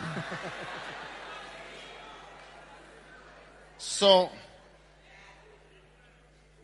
be ye transformed. Mgeuzwe. Yes. Ndio. By the renewing of your mind. Kwa kubadilishwa ama kufanywa upya mawazo yenu. That is why we will teach those who pretend. Na lazima tuwafundishe wale wanaojifanya. Those who forget. Wale wanaosahau. Those who are ignorant. Wasio na ufahamu. Then those who leave you. Na sasa kuna wengine wanaokuacha. Yes. Ndio. Hey. Hey. Those who leave. Wale wanakuacha. You should have stayed. Mungekaa. You should have stayed. Nyinyi afadhali mngekaa tu. Yes. There are many people who have left where you belong. Kuna watu wengi hapa waliacha mahali walitoka, mahali kwao. And you have ended up as a ghost of what you would have been. Na sasa umemalizia tu kama kuwa muimo wa kile ungelikuwa. You were part of a family. Ulikuwa sehemu ya familia. Part of a good ministry. Ulikuwa sehemu ya huduma nzuri. But because of your various reasons, you decided to leave home where God placed you, and you went out. That's exactly what the prodigal son did. Yani kwa sababu zako za kibinafsi ukaamua kutoka nyumbani uende mbali. Hivyo ndivyo mwana mpotevu alifanya. And when you go out, na unapotoka nje of your family, kwa jamii yako ya kiroho, when God has not asked you to go out of your family, na Mungu hakukuelekeza utoke, you become a phantom. Sasa wewe unakuwa ni kama muimo of your real self, a phantom, a ghost. Ghost yani muimo ni picha ya vile ungelikuwa lakini haui. You see the prodigal son. Unamuona mwana mpotevu. There are many prodigal pastors. Kuna wachungaji wapotevu hapa. Huh? You would have been a great man of God. Wewe ungelikuwa mtu mkuu wa Mungu if you were faithful and stable. Kama ulikuwa mwaminifu na but you wanted to be your own man. Lakini ulitaka kuwa mtu mwenyewe wa kibinafsi. I am a man of God. Ati hata mimi ni mtu wa Mungu. I am called by God. Nimeitwa na Mungu. And you step out. Na ukatoka. People ask the prodigal son, where are you going? Watu walimuuliza mwana mpotevu, nenda wapi? He said, you know what? Najua nini? I'm going to a far country. Ninaenda nchi ya mbali. Anywhere except to be here. Mahali popote sitaki kuwa hapa. Yes. And when he went, what happened? Alipoenda nini litendeka? He wasted his ministry. Akaharibu huduma yake. His life. Akatapanya mali yake. Katapanya maisha yake. On riotous living. Na maisha yasiyo na faida. I have pastors who have turned into tragedies. Mimi na wachungaji ambao wamebadilika kuwa majanga. Yes. They would have been working. Wangelikuwa wakifanya kazi. They would have been bishops. Wangekuwa maaskofu. Yes, I have so many bishops. Nina maaskofu wengi. With huge cathedrals. Na manyumba makubwa ya ibada. But these ones, lakini hawa who left, waliondoka, many of them, wengi wao, have turned into nothing. Wamebadilika kuwa kitu bure. It's amazing. Inashangaza. The Bible says that the prodigal son wasted his life. Biblia inasema ya kwamba mwana mpotevu alitapanya maisha yake. And then there arose a mighty famine. Alafu katokea njaa kuu. Mighty famine means life happens. Life happens. Yani maisha utendeka. Yeah. And he began to be in want. Na akaanza kuhitaji. You see a lot of pastors begging. Unaona wachungaji wengi wanaomba. You go begging church members. Anaenda akiombaomba washirika wa wengine. You claim you are taking offering, but you are a beggar. Unasema ni sadaka, lakini ni kuombaomba. Na juu ya hiyo wana majina mazito. Apostle doctor. Mtume daktari. Bishop doctor. Askofu daktari. Bishop of what? Askofu wa nini? Bishop of who? Bishop wa nani? Do you know what is a bishop? Wewe unajua askofu ni A nani? bishop is overseeing. Askofu ni mwangalizi. And what are you overseeing? Wewe unaangalia nini? You have 12 members and you are a bishop. Ati una washirika 12 na wewe ni askofu. 12 members. Washirika 12. 23 members. Washirika You are 23. senior apostle. Ati wewe ni mtume mkuu. Apostle Dr. Bishop. Mtume daktari askofu. Of 42 members. Wa washirika 42. 8 of them are your biological children. Na washirika 8 ni watoto wako. And your house helps are also in the church. Na msichana wako wa nyumba ako kanisani. And you are saying you are bishop. I am bishop. So and so. Na unasema mimi ni askofu fulani. You are nothing. Wewe ni bure. I say you are nothing. Ninasema wewe ni bure. Humble yourself. Nyenyekea. And this guy was eating with pigs. Huyu jamaa anakula na nguruwe. All my life in the ministry. Maisha yangu yote katika By huduma. the grace of God, I don't ask people for money. Kwa neema ya I don't Mungu. remember. I can't. It's been a long time. I can't remember any time I asked. Mimi sikumbuki Please, mahali niliomba watu pesa. I need you to support me. Taka unisaidie. Give me this. Patie hii. Give me that. Patie hii. The Bible says to beg, I am ashamed. Biblia inasema beg, I am kuomba ashamed. ninaibika. But you are not ashamed. You are shameless. Lakini we hauna aibu. Begging everywhere. Kuomba kila mahali. Give me money. Nipe pesa. Give me money. Nipe pesa. Give me money. Nipe pesa. Humble yourself Nyenyekea. and go back home. The Bible says when he came to his senses, that means when the wazimu went out of his mind. The Biblia wazimu was inasema healed. alipojirudia, yani wakati kichaa ilitoka, akarudi nyumbani. When he came to his senses, what is this? What do I call myself even a pastor? What type of ministry is this? This is not where I belong. I belong at home. Alipojirudia akaanza kujiuliza, hii ni huduma ya aina gani ninafanya? Je, mimi hata nahitaji kujiita mchungaji? Akajirudia na akarudi nyumbani. People are not, you have to be honest. To me, the prodigal son is a very great person.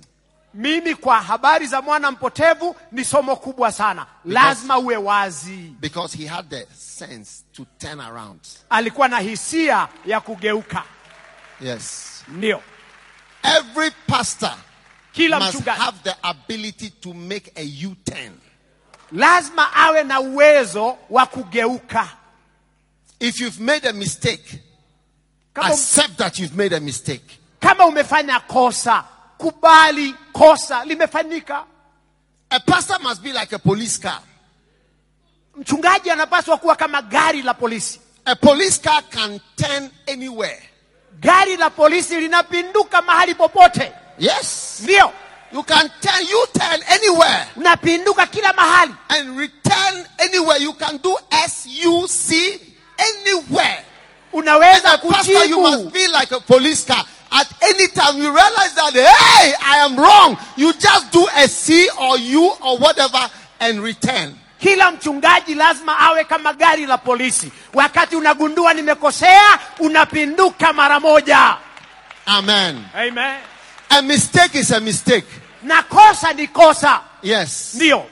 And no matter how long you continue going in the wrong direction, it will never become the right direction by continuing in the wrong direction. Haijalishi unaendelea kwa muda gani katika njia isiyo sawa, haitakuwa njia iliyo sawa ukikaa muda mrefu. If I'm going to Nairobi and instead of going to Nairobi, I go towards where? Eldoret. Yes. Eldoret. And I keep going Eldoret direction. It cannot turn into Nairobi direction. Yani kama mimi nilikuwa naenda Nairobi, alafu nichukue njia ya kwenda Eldoret. Hata nikienda namna gani, haitabadilika ati iwe ni njia kwenda Nairobi. So it is important to teach those who leave you. Vizuri kufundisha wale wanaokuacha. Yes. Ndio. Because people are made to leave because of slander. Kwa sababu watu wana uzoefu wa kuondoka kwa sababu ya kukuzungumza vibaya. Yes. Ndio. Every pastor is always fighting against slanderers. Kila mchungaji, vita kubwa ni watu wanaozungumza vibaya kumuhusu. Then those who are dangerous sons. Alafu lingine ni wana hatari. Apostle Kimani has some dangerous sons. Mtume Kimani ana wana hatari. Oh yes. What is a dangerous son? Mwana hatari ni nani? I'll tell you what. Should I tell you what it is, a dangerous son? Niwaambie ni kina nani hawa? A dangerous son is an Absalom. Mwana hatari ni mwenye tabia ya Absalomu. One day I met somebody, he told me my name is Absalom something. I said, this is not a good name. I don't know. But he said that's his name. Nilikutana na mtu namuuliza unaitwa nani? Anasema anaitwa Absalomu. Nikashangaa, jina la aina gani unaitwa? Lakini akasema ni jina langu. Absalom. Absalom. Do you know what Absalom did? Unajua nini Absalomu alifanya? Absalom took a group of people to attack his father. Absalomu alichukua kikundi cha watu wakamshambulia baba yake. Yes, David. He wanted to attack David. Alitaka kumshambulia Daudi. How? You are the person who is your father. Huyu ni baba yako. Somebody who brought you up. Mtu ambaye amekulea. Who helped you. Amekusaidia. Who trained you. Amekufundisha. Who nurtured you. Amekulea. Who was happy when you were born. Alifurahi ulipozaliwa. Who caused you to exist. Alifanya wewe uweko. The difference between a pastor and a father and a teacher is that the father causes you to come into the world. Tofauti ya mchungaji ama baba na mwalimu ni kwamba baba alifanya wewe uje katika ulimwengu. 1 Corinthians 4:15 says you have many teachers and instructors but you don't have many fathers. Wakorintho wa kwanza 4:15 inasema mna walimu wengi katika Bwana lakini hamna mababa wengi. Is there anybody here from Apostles Church? You are in this church. Kuna mtu hapa wa kanisa hili la Mtume Kimani? No, raise your hand if you are. Weka mkono kama wewe wa kanisa. You are from this church, you are a leader here. Wewe ni kiongozi hapa? Yes. Ndio. Raise your hand please. Weka mkono juu. If you are from this church. Kama wewe ni wa kanisa hili. Yeah. Now, you see? Naona. I'm here teaching. Niko hapa nafundisha. Holding a book. Nishika kitabu. But I'm not your father. Mimi si baba yako. I'm just passing through. Mimi napita tu. I'm nothing. Mimi si kitu.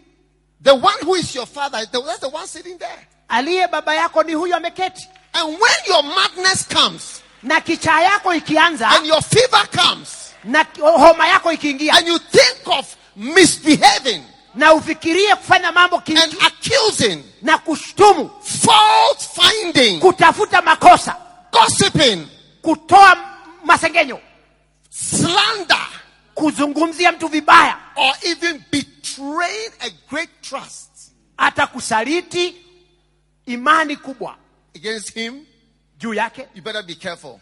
Fadhali uwe makini. Because there are scriptures and curses that are protecting fathers. Kuna maandiko na mistari inayowatetea kina baba. I said there are scriptures and curses that are protecting a father. Maybe you don't know. Pengine haukujua hii. Kuna maandiko na kuna laana ambazo zinatetea kina baba. Did you know that there are curses that you see, when Moses was going, he had no way of controlling the people. So that is why he spoke the curses. He said, cursed be anyone who does this. And if you disobey the covenant and you break the commandment, these curses shall come upon you. The curses were given to protect the nation of Israel. Unamuona Musa. And there are curses that protect the father.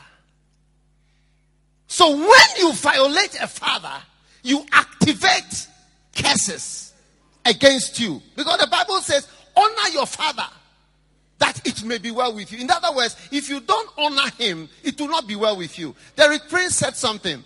He said, if you don't honor your father, two things. He said, it will never be well with you, number one. And number two, you will not live long. Yes. Kuna laana zinazotetea kina baba. Kwa mfano, wakati Musa alikuwa anaondoka kwenda jangwani, hakuwa na uwezo wa kuwachunga moja kwa moja. Kwa hivyo akasimama, akanena baraka na akanena laana. Yani wewe mwenyewe ukikiuka masharti yaliyopeanwa unaweza kujichukulia laana ama ujichukulie baraka. Derek Prince akasema ya kwamba kuna mambo mawili yanafanyika wakati watoto wanazaliwa. Mtoto anaweza kuwa na maisha marefu na inaweza kuwa sawa na yeye akitii baba yake. Oh yes. There are curses protecting. Kuna laana zinawachunguza. Yeah. Linawalinda. The Bible said the eye that mocketh his father, the eye that mocketh his father, the best shall pluck out his eyes, shall pluck out his tongue. Biblia inasema jicho linalo mdhihaki baba yake, ndege wa angani watatoa jicho hilo. So, those of you from this church, raise your hand again. Nyinyi wa kanisa hili wekeni mikono juu tena. Me, if you criticize me, mimi ukinikejeli ama kunitoa makosa, it's different. Ni tofauti. You can freely criticize me. Well, it depends on God's attitude. but the Father that God has given you, it will be more dangerous. I'm telling you, more dangerous and deadly. And it will also be more dangerous for you, my dear. Because you have been trusted to sit right next to. You must be a special person. I don't know you. God forgive me. But you must be somebody special in this church. Because of the position you are sitting. So you are the one who can have the spear. You see, because only a very trusted person here who can have a spear that goes like, it will hurt him so much. Yes. Hey, there are people. You see, you've taken this person here. One person, he was saying, look, this guy, I took him here, I did this here, I introduced him here, I helped him here, I gave him this, I did this. Nobody knew him. And that particular person will take something and put it, and because he's near, the spear goes deep. And if you don't take it, you can't recover. So those of you who are close, be careful that that spirit doesn't come upon you. Because as for Judas, there will be one. But pray it is not you. Pray that it will not be you. But as for Judas, Pastor, I'm sorry to tell you that, Judas, you have to experience it because you are following Jesus. You love Jesus. You are on the road for Jesus. Sorry, you can take it. Now, okay. Hivi ndivyo mhubiri anavyosema ya kwamba mimi ukinitukana kama mgeni, pengine haina madhara makubwa, inategemea na Mungu ameamka namna gani. Lakini baba yako, yule amekulea, amekufundisha, baba yako, huyo hakuna njia ya mkato. Hey.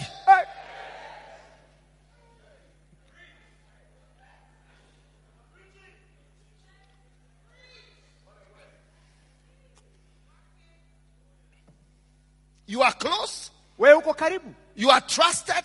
Umeaminiwa. Then it means you can have a spear. Inamaanisha unaweza kubeba mkuki. Watch out for dangerous sons. Angalia wale wana hatari. Yes. Ndio. And that is why we teach to heal the ignorance. The ignorance of dealing with fathers. Ndiposa tunafundisha ili kuponya ujinga, ili uweze kujua namna ya kuchukuliana na baba yako. Some of you, the reason why you have small churches is the origin of the church is not good. Now, wengine hapa, you are a rebel. Shida you are a dangerous son. Even when your spiritual father remembers you, he just lifts up his hand to speak curses. He doesn't bless you. He doesn't bless you. He remembers you with pain. Because you broke away and you destroyed what you were. He thought he was building with you. You broke away. You spoiled things and just walk away. Wengine wenu sababu ambayo mko na kanisa ndogo ni kwa sababu kanisa hilo lilianza kwa misingi mibaya.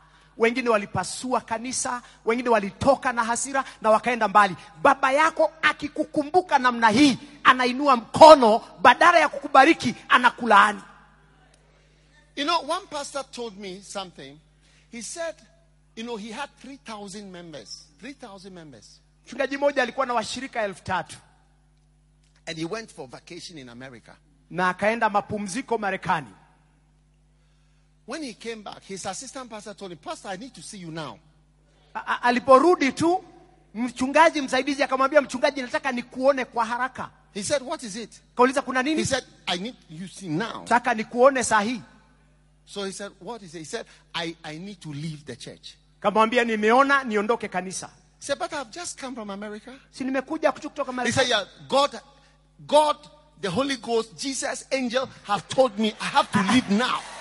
Ati Mungu, Roho Mtakatifu, malaika wameniambia niondoke sasa. Hey.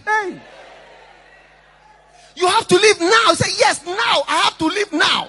Ati lazima nitoke sasa, lazima nitoke sasa. Why can't you wait? I've just come even a week. He said, no. God, Holy Ghost, angel told me it has to be now. Yani uwezi kungoja hata wiki moja. Akasema hapana, bingu yote imesema nitoke. He left the church. Kaacha kanisa. And the pastor told me, he said, look, Bishop, I'm not lying to you. Siwadanganyi. I was left, the man, when he left, Alipoondoka, all my members left. I was left with 18 people, including my wife and my children and my house help. We were only 18. Kwa watu 3,000. Alipotoka, huyo mchungaji akabaki na watu 18. Peke yake. 18 members. Watu 18. Dangerous sons. Wana hatari. He made the mistake of leaving you when he went for holiday. Alipanga namna ya kukuacha wakati ulienda kupumzika. And what did you tell them? Na uliwaambiaje? Some of you are so dangerous, nobody can leave you. Wengine wenu ni hatari sana, hakuna mtu anaweza kukuacha. Yes. Ndio. And some of you, that is what you did. That's why you can't also even have a good assistant. Na wengine wenu hivyo ndio mlifanya, ndio maana huwezi pata hata msaidizi mzuri. Yeah, because you were a terrible assistant. Kwa sababu ulikuwa msaidizi hatari. You knew what you were doing. Ulijua ni nini ulikuwa unafanya. Yeah. Ndio. And this pastor told me, mchungaji akaniambia, within 6 months, baada ya miezi 6, the pastor who took the 3,000 members, yule mchungaji alichukua washirika 3,000, he was fasting. Alikuwa anaomba, akifunga. And he became unconscious. Akapotewa na fahamu. Because he apparently had diabetes and he combined it with the fasting. Then he became unconscious.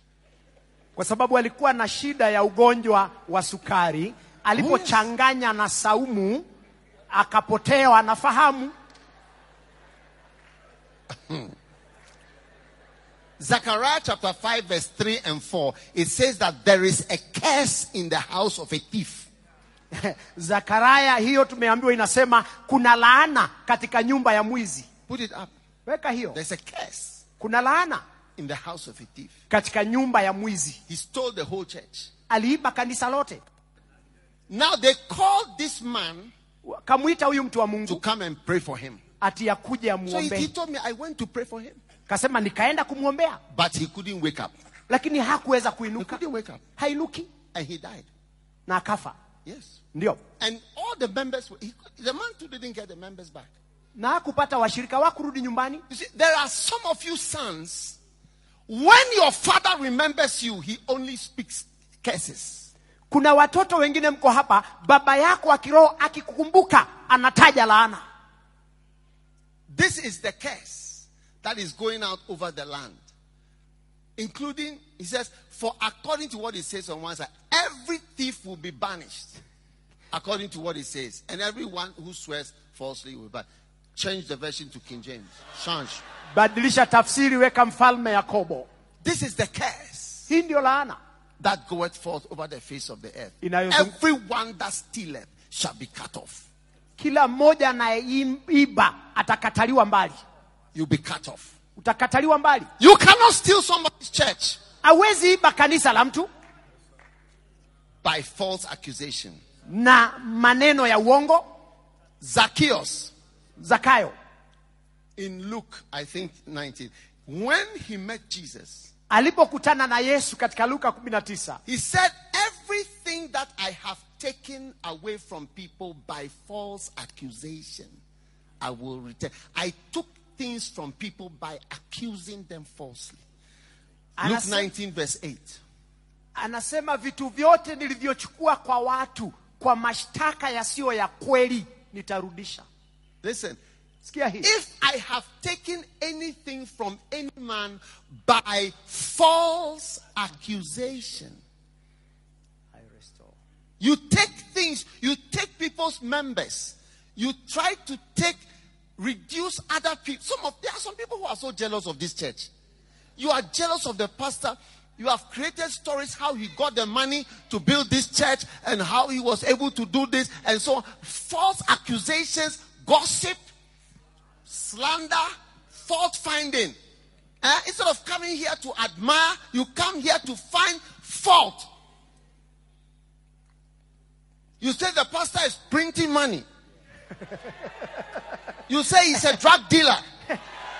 You say you can't imagine the kind of comments. Yani unakuja hapa na badala ya kupendezwa na uzuri wa Mungu. Speak. Badala ya kupendezwa na uzuri wa Mungu unaanza kutengeneza hadithi ati Apostle Kimani ni wa wash. Anauzaga dawa za kulevya. Ati anafanya vitu vya ujanja. Unadanganya watu na kumharibia jina. Hey. Fault finding. And you see, Luke 19:8 says that you take things from people by false accusation. You accuse, and then through the accusation you can take a member. You send a message, slander, gossip. Then through that you tell, leave this person. You see, this man is like this. This one is like that. Then you take people. So Zacchaeus confessed, look, everything I've taken from people by false accusation, I'm going to return it times 4. Angalia moyo wa Zakayo. Anasema kila kitu ambacho nilichukua kutoka kwa watu kwa kuleta mashtaka ya uongo nitarudisha mara 4. Yes. Ndio. Those who are dangerous sons. Hawa ni wana hatari. Those who are dangerous sons. There is a curse. Kuna laana. Ready for all dangerous sons. Ambayo inawangojea wana wote wa aina hiyo. Noah was a father. Noah alikuwa baba. He gave birth to 3 sons. Akapata watoto 3 wa kiume. Shem, Ham, and Japheth. Na Japheth. And one day, siku moja, Noah decided to have some wine. Akaamua kunywa mvinyo. The Bible says that wine maketh the heart merry. Na Biblia inasema ya kwamba divai hufanya moyo mchangamfu. Paul told Timothy, Paulo akamwambia Timotheo, don't drink water again. Usikunywe maji tena. Only wine. Kunywa divai. Hey. Maybe Noah was a forerunner of those things. Pengine Noah ndiye alianzisha mambo hayo. Whatever the case. Sijui hali hiyo ilikuwa. You know, people drink to be happy. Unajua watu wanakunywa wafurahi. Maybe Noah was depressed because all his friends were dead. Pengine Noah alikuwa na shida ya mawazo, marafiki wote wamekufa. All his friends were dead. All his neighbors, marafiki wote, majirani. There were only 8 people left in the world. Watu 8 peke yake ndio wamebaki kwa dunia. He had no friends. Hana marafiki. Nothing. Hana kitu. That's why he took some wine. Ndiposa alikunywa divai zaidi. And he took a little overdose. Na akaongeza kiwango cha juu. Haven't you overdosed before? Je, wewe hujawahi kunywa zaidi pele mbele? Overdose on even food. Hata chakula unaweka kiwango kisicho cha kawaida. Your pot belly is an evidence of overdose. Tumbo yako kubwa hiyo inaonyeshana kiwango chako chakula unachoweka.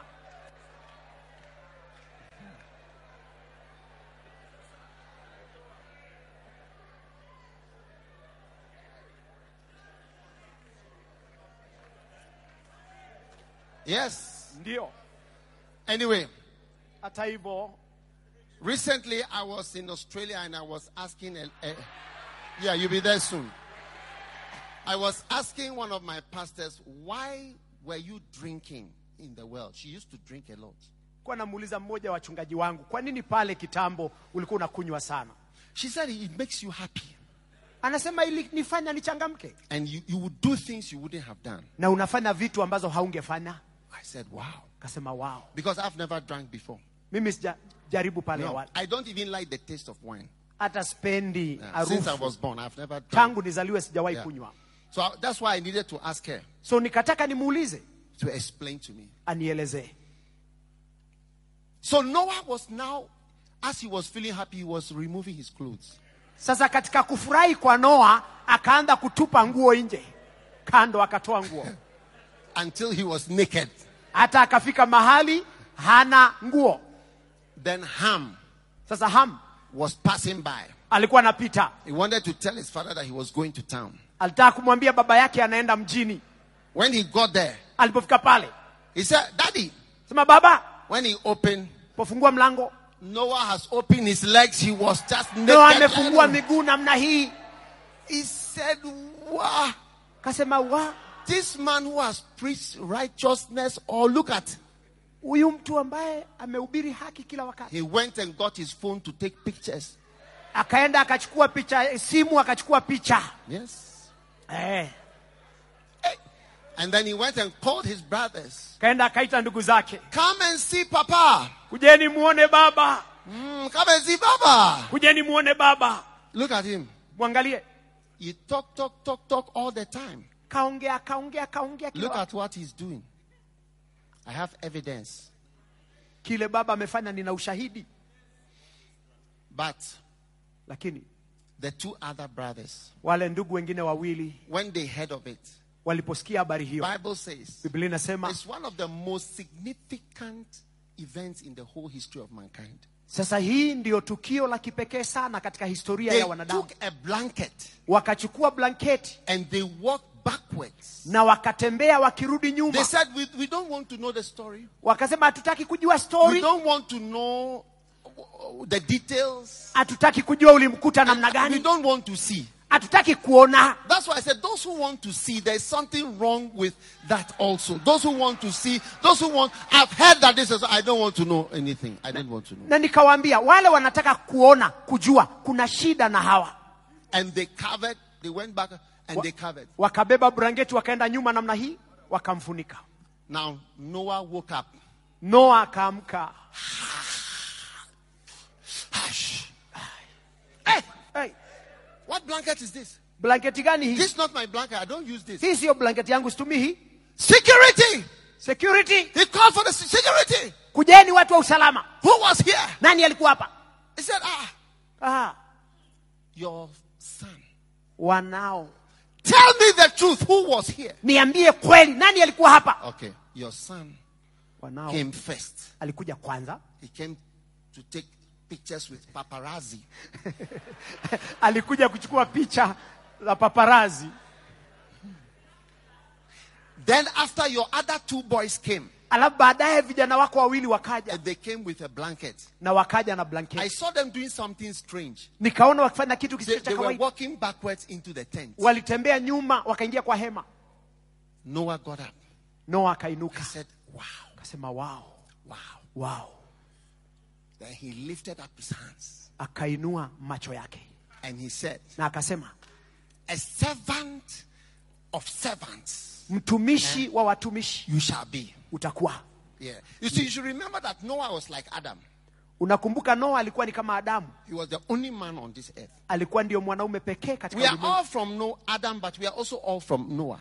Kwanza tulitoka kwa Adamu, lakini kizazi kakwisha tumetoka kwa Noa. That is a father Huyo ni baba speaking. akizungumza. Be careful with fathers. Kuwa makini na kina baba. Those of you who have joked with fathers, Ninyi mnaochezea kina baba. the words of a father. Maneno ya baba. And Ham was the father of Libya, Egypt, Sudan, this and all the races. Hamu of ndiye Africa. alikuwa baba wa watu wa Libya, Egypti na watu wa lugha hiyo. Japheth was the progenitor of the Asian and European nations. He said, you shall be greatly increased. Jafethi ndiye alikuwa mwanzilishi wa Europa na mataifa aina hiyo. Akaambiwa utazidi. And Shem was the progenitor or the originator of the Middle East. Na Shem alikuwa ndiye mwanzilishi wa Middle East. And he said, blessed be the God of Shem. In other words, people, when Shem has a God, he'll be blessed. And that's why you see that all religions come from that area. Na ndiposa unaona dini nyingi zinatoka katika maeneo hayo. Aliambiwa abarikiwe Mungu wako Shem. Now, Sasa it's only if you travel ni wakati tutasafiri around the world katika ulimwengu that you see the power of a curse utaelewa nguvu za laana that is working. inafanya kazi. If you travel, Tembea. you never understand the condition that we have in this world, in the groups of people divided into 3. Hapo ndipo utaelewa vikundi aina 3 vya watu ambao wamejaa katika ulimwengu huu. As a result of a father's curse and a father's blessing. Kama matokeo ya baraka ya baba na laana ya baba. People don't like to hear these things. Watu hawapendi kusikia mambo haya. But Jesus said it. Yesu akasema. One day somebody came to Jesus and said, "Good master, how shall I have eternal life?" Mtu akamjia Yesu akamwambia, Bwana mwema, nitapataje uzima wa milele? He said, "You know the commandments. Kamwambia, wewe Number 1, thou shalt not kill. usiue, Number 2, thou shalt not steal. usiibe, Number 3, thou shalt not bear false witness. usikue shahidi wa uongo, Number 4, thou shalt not commit adultery. usizini." And number 5, Na ya 5. Jesus said only 5. Yesu akasema 5 tu. Honor your father. Heshimu baba yako. When Jesus was asked to summarize the commandments, Wakati Yesu alikuwa anataka kumalizia amri, honor your father was heshimu baba. one of the 5. He didn't mention the 10 commandments. He just mentioned 5 things. Alitaja mambo He 5 said, tu. you know Unajua the commandments. amri. Thou shalt not kill. Usiue, Thou shalt not steal. usiibe, Thou shalt not bear false witness. usiwe shahidi wa uongo, Thou shalt not steal. usiibe, Honor your father. Thou shalt not commit adultery. Honor your father. heshimu baba yako. Good master. Bwana mwema. Those of you here in Nakuru, Ninyi wa hapa Nakuru, remember to honor the fathers who have brought the church of God into Kenya at this time. kumbukeni I'm telling you, kuheshimu mababa. you are destroying yourself and destroying your future Wakati unakosa kuwaheshimu, unajiharibu na kuharibu kesho yako. when you don't honor. Wakati hauheshimu. That's why people can't do well. Ndiposa watu wengi The hawafanikiwi. origin is not good. The origin, the starting. Mwanzo sio Yes. chakula. Some of you, your churches are like chicken that cannot grow. Wengine wenu ni kama kuku ambaye hawezi kuwa. One of my pastors decided to do chicken farming. Mmoja wa wachungaji wangu akaamua kulisha kuku. And he bought chicks, day-old chicks. Na akanunua vifaranga vya siku moja. They were small like this. Vidogo namna hii. He fed them Kavilisha 1 week, juma moja, 2 weeks. majuma mawili. They were small. Vilikuwa vidogo. 3 weeks. Juma 3. They were small. Bado ni vifaranga vidogo. 4 weeks. Majuma 4. He went and bought more food. Kaleta chakula zaidi. Vitamins. Vya kuongeza vitamini. He called the vet. Akamwita He daktari. fed them again. Akafilisha tena. They were smaller. Bado- After 6 weeks, Baada ya 2 majuma months, they were small. miezi miwili vidogo tu vifaranga. Because you see, there was something wrong with the chicken. Kulikuwa na shida ndani ya Genesis. kifaranga. Some of you, that your churches, there is something wrong with the thing that you are feeding. It Yani- cannot work. There is a curse in it. Wengine wenu kuna shida na vyakula unavyolisha kanisa lako. Kuna laana ndani yake. Yes. So that's why we teach dangerous sons. Tunafundisha habari za wana hatari. And those who are proud. Na wale wenye kiburi.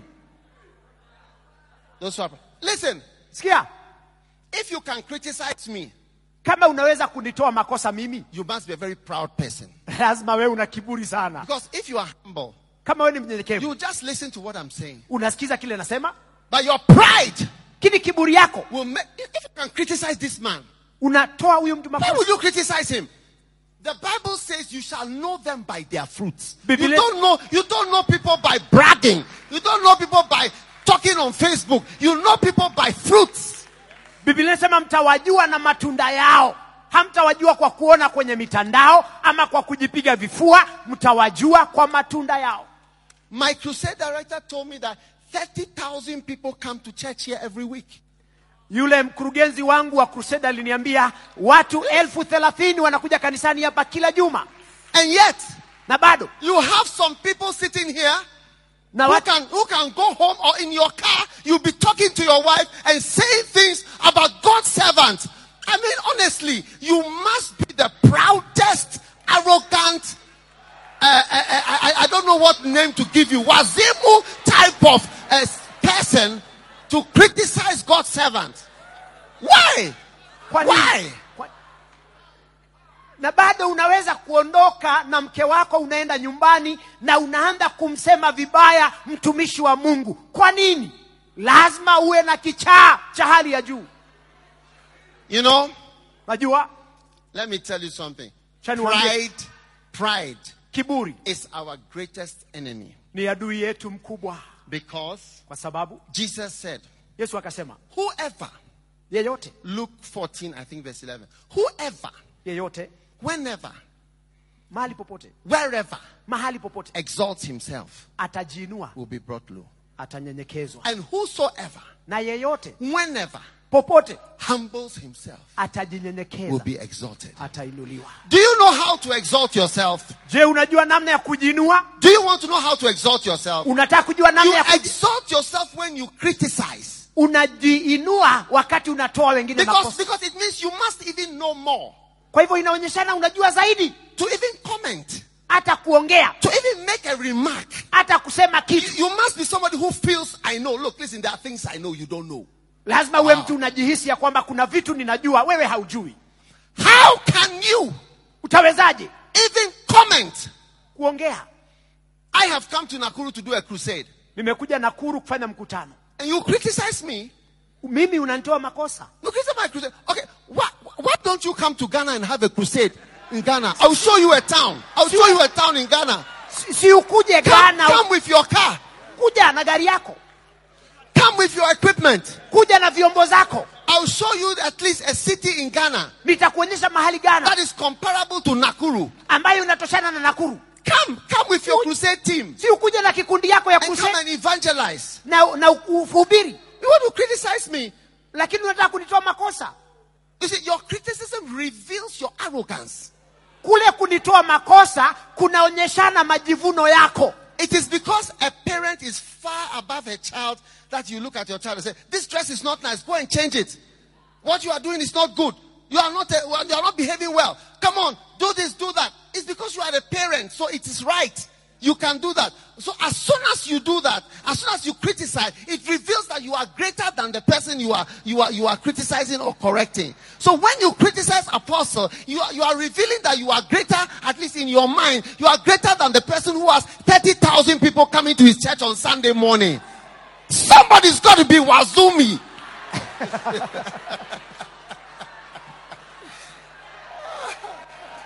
Somebody's got to be Wazimu. I tell you. Wakati unasimama na kuanza kumtoa mtu makosa, unachukua sehemu ya mzazi vile anavyoweza kumwambia mtoto badilisha nguo hizo kwa sababu hazifai. Kwa hivyo wakati unamuona mtu kama Mtume Kimani, kazi kubwa ambayo Mungu amemsaidia kufanya, alafu unaanza kumkejeli na kumtoa makosa, lazima una shida ya akili. Shakili is what? Wazimu. Wazimu. Wazimu. Shakili. Shida ya akili. Shida ya akili. A mental problem. Ya akili, shida ya akili. Shida ya akili. Ama kichaa.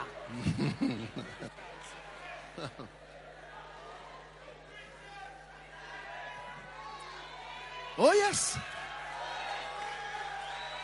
Pride. Kiburi. Pride. Kiburi. Pride. Kiburi. Pride. Pride. Kiburi. Pride makes you comment. Kiburi nakufanya uongee. I went somewhere, I preached about loyalty. Nilienda mahali nikahubiri habari za kuaminika. I preached about my book Loyalty. Na nikatumia kitabu changu kile cha kuaminika, uaminifu na kutoaminika. There was a pastor sitting in the front. Kuna mchungaji alikuwa ameketi hapa mbele. When I finished preaching, pomaliza kuhubiri, he came to me and shook my hand. Akakuja akanisalimia, akacheka. Thank you. Asante. Asante. When I left, nilipoondoka, he went and told the pastor, kenda akamwambia mchungaji, why is he preaching loyalty? Kwa nini anahubiri habari za kuamini? Who told him that we are quarreling here? Nani alimwambia tuko na shida hapa? Why is he preaching this thing? Kwa nini anahubiri vitu hizo hapa? Hey! Hey! But the pastor liked my preaching. Lakini mhubiri alipenda So mahubiri. he invited me the next year. Akanialika mwaka uliofuata. And somehow I forgot what I preached the year before. Alafu nikasahau kile nilikuwa nimefundisha. So I took the same book and I preached. Nikachukua kile kitabu nikafundisha tena. Powerfully, I went through the same points. Nikapitia zile 2 point. When I finished preaching, pomaliza kuhubiri, the pastor came to me. Mchungaji akaja kwangu. Thank you. Asante. When I left, poondoka, he went to see the senior pastor. Kaenda kwa mchungaji mkuu. Does he not have anything to preach about? Why is he always hana ujumbe ingine anaweza kuhubiri? But the pastor liked my preaching. Lakini mhubiri So he alipenda. invited me the next year again. Akanialika mwaka wa 3. And when I went, nilipoenda, I forgot what I preached about the year before. Nikasahau nilikuwa. So I preached for the 3rd time. Kahubiri mara ya 3. Loyalty and disloyalty. Kuaminika na kutoaminika. When I finished preaching, pomaliza kuhubiri, the pastor came. He just walked across. Katembea. Thank you very much. Asante mchungaji. God bless you. Umetubariki. I said okay. Kasema I didn't know. When I left, nilipoenda, he took the book. Kachukua kitabu. Yeah. Yeah. And he told the pastor, kaambia mchungaji, this book, hii kitabu is not a book. Sio kitabu. It's not a book. Yes. And he threw it on the floor. Ni pepo. And then he stamped on the book. Akakanyanga. He wanted the book to go down. Alitaka kitabu iende chini izame. Because the book was describing him. Kwa sababu hii kitabu inaeleza yeye ni nani. And his disloyal behavior. Na kutoaminika kwake. Yes. Ndio.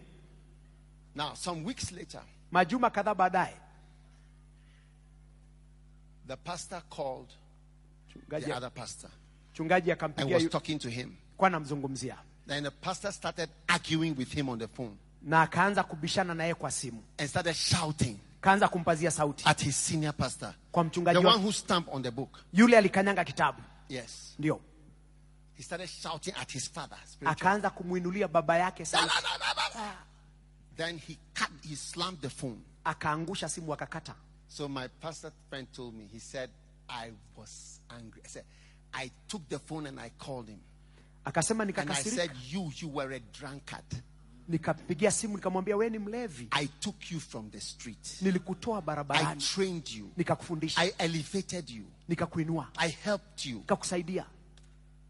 I appointed you as a pastor. Mimi I nikakuchagua wewe. made you my right hand man here. Nikakufanya mtu wangu wa And you karibu. slammed the phone on me. Na unanikatia simu. And shout on me on the phone. Unaninulia sauti kwa simu. Then the pastor said, you see, you have to be careful of father. He said, you will never slam a phone on me again.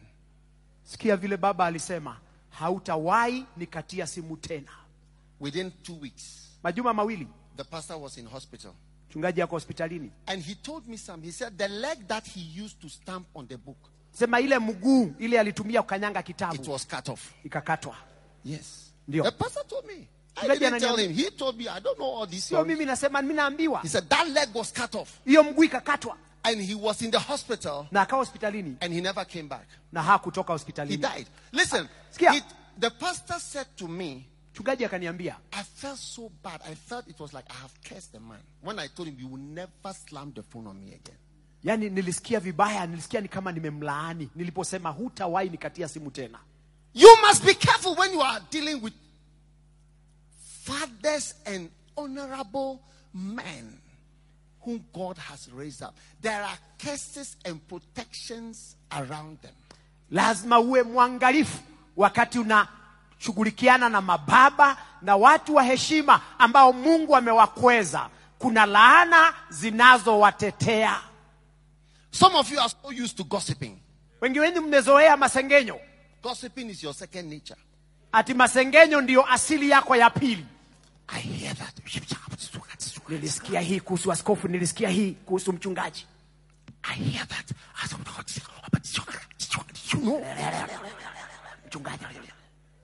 That's all you know. Hiyo tu ndio unajua. Gossiping, Masengenyo, stories, hadithi. who is sleeping with who, Nani analala na who nani? is having an affair with who, Nani ana who is uhusiano? having sex with who, Nani alilala na what nani? you've heard, Onga kichwa. stories you've heard. Hadithi That's all that you have. You have nothing. hauna kitu. Yes. Yes. And you use that, you think you can destroy the church. Na unataka kutumia hiyo kufikiri utaharibu kanisa. You know, Najua. years ago, there was a man, there was a, let me tell you, there was a lady Kulikuwa na dada, There was a pastor who had a church like this. kulikuwa na mchungaji ana kanisa nzuri kama hili. She decided to leave the church and leave her husband. Akaamua kuacha mume wake. Oh yes. Ndio. And she thought she could destroy the pastor. Na akafikiri ya kwamba anaweza kuharibu mchungaji. She said, when I leave, sema nikienda, the man is finished. Huyo mtu amekwisha. You are finishing who? Unamaliza nani? I don't understand what you are saying. You are finishing who? Unajua sielewi unasema nini, unamaliza nani? Yes. How will you finish him? Something God is doing, you will get up and you finish it. Kile ambacho anafanya ati wewe uinuke umalize. Not easy. Sio rahisi hivyo mnafikiria? Oh yes. I've seen this a number of times. Nimeona hii mara kadhaa. There are even pastors' wives. Hata mke wa mchungaji. There are wives that have said, I'll finish you. Kuna mke wa mchungaji anamtishia mchungaji ati nitakumaliza. One lady said to her husband, I can destroy you. Mmoja aliambia mume wake, I can destroy you. Unajua naweza kukuharibu. Oh yes. Aha. But you can't destroy what God is making. You can slander it, but you can't destroy it. Sikia hii, unaweza kusengenya lakini huwezi kuharibu kile Mungu ameanzisha. Yes. You can slander but you can't destroy God's servant. Unaweza kukiongea vibaya lakini huwezi kuharibu. Yes. Ndio. I remember one wife. Kumbuka mke mmoja, she sued her husband begged her, said, please, what do you want? Mme anamsihi, anamuuliza unataka nini? She said, I want to be my own minister. Anasema nataka niwe mtumishi wa kivyangu. So what do you mean you want to be your own minister? Hiyo ni nini unataka, unamaanisha nini?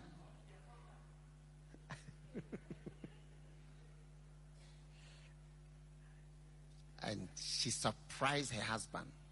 Akampiga mume wake butwa. She left the church. Kawacha kanisa. Went with some of the pastors. Na akafuatwa ni wachungaji kadhaa. Slandered the husband. Na wakazungumza. Said that he has got this number of children. And outside the marriage. I mean, you can't imagine. Yani wakazungumza vibaya habari za mchungaji ati hata aka na watoto idadi hii nje ya ndoa. Pastor he told me the amount of money that he spent. And in the end, all the things she was saying were proved. Later, but you see, it was already spoiled the church. Proved that she was wrong. The judge told her that I can put you in prison for false whatever, slander and what have you. But he said, the husband told me, I pleaded for her. He said, please, this is the mother of my children. Yeah. People think they can destroy the church. You cannot destroy nobody. This is what the one who was assisting Bonke said. He said, when I leave, Bonke is finished. You can't finish.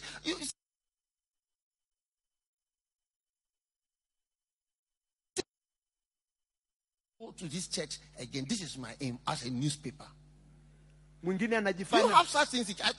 I don't think you have things. I should go to Zambia. Maybe this is where they have such problems. Yani nyinyi hamna shida za aina hiyo. Mtu anajitokeza kabisa kwenye gazeti na anasema lengo langu ni kuharibu kanisa la mtu fulani. Shida hizo hamna hapa. Can you finish God's servant? Yani unaweza maliza mtumishi wa Mungu? You got to be crazy, man. Pengine unakichaa. Those who accuse you. Wanao kutafutia makosa, wanakushtaki. The Bible says the accuser of the brethren is cast down. Biblia inasema mshtaki wa wandugu ametupwa chini. Yes. Ndio.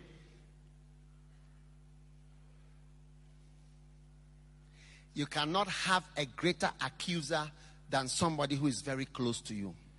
Hauwezi kupata mtu wa kukushtaki kimakosa kuliko mtu ambaye ako karibu na wewe.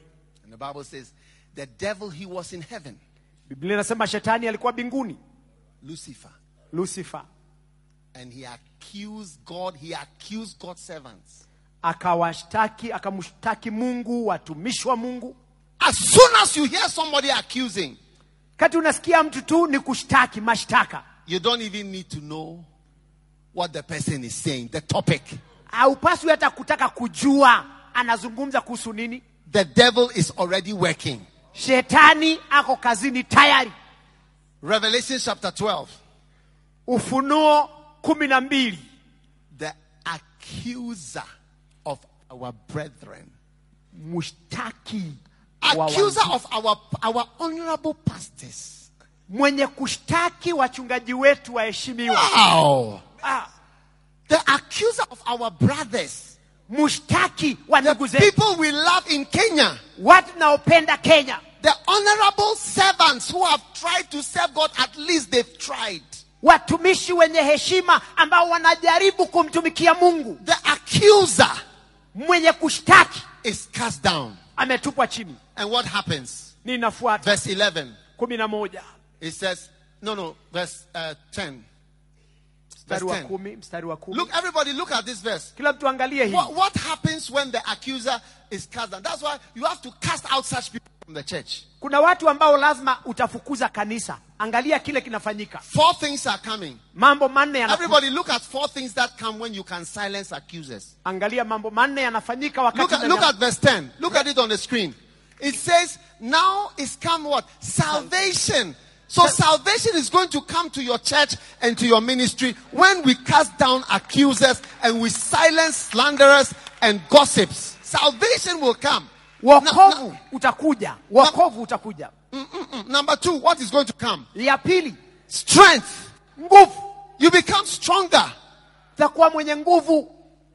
Stronger. The church becomes stronger. Kanisa linakuwa na nguvu. Your ministry becomes stronger. Huduma yako inakuwa na nguvu. Number 3, what is going to come? Ya tatu nini inakuja? Look at the verse. Angalia andiko hilo. And the kingdom Ufalme of our God, wa Mungu wetu. which the Bible says, thy kingdom come. Biblia inasema ufalme wako uje.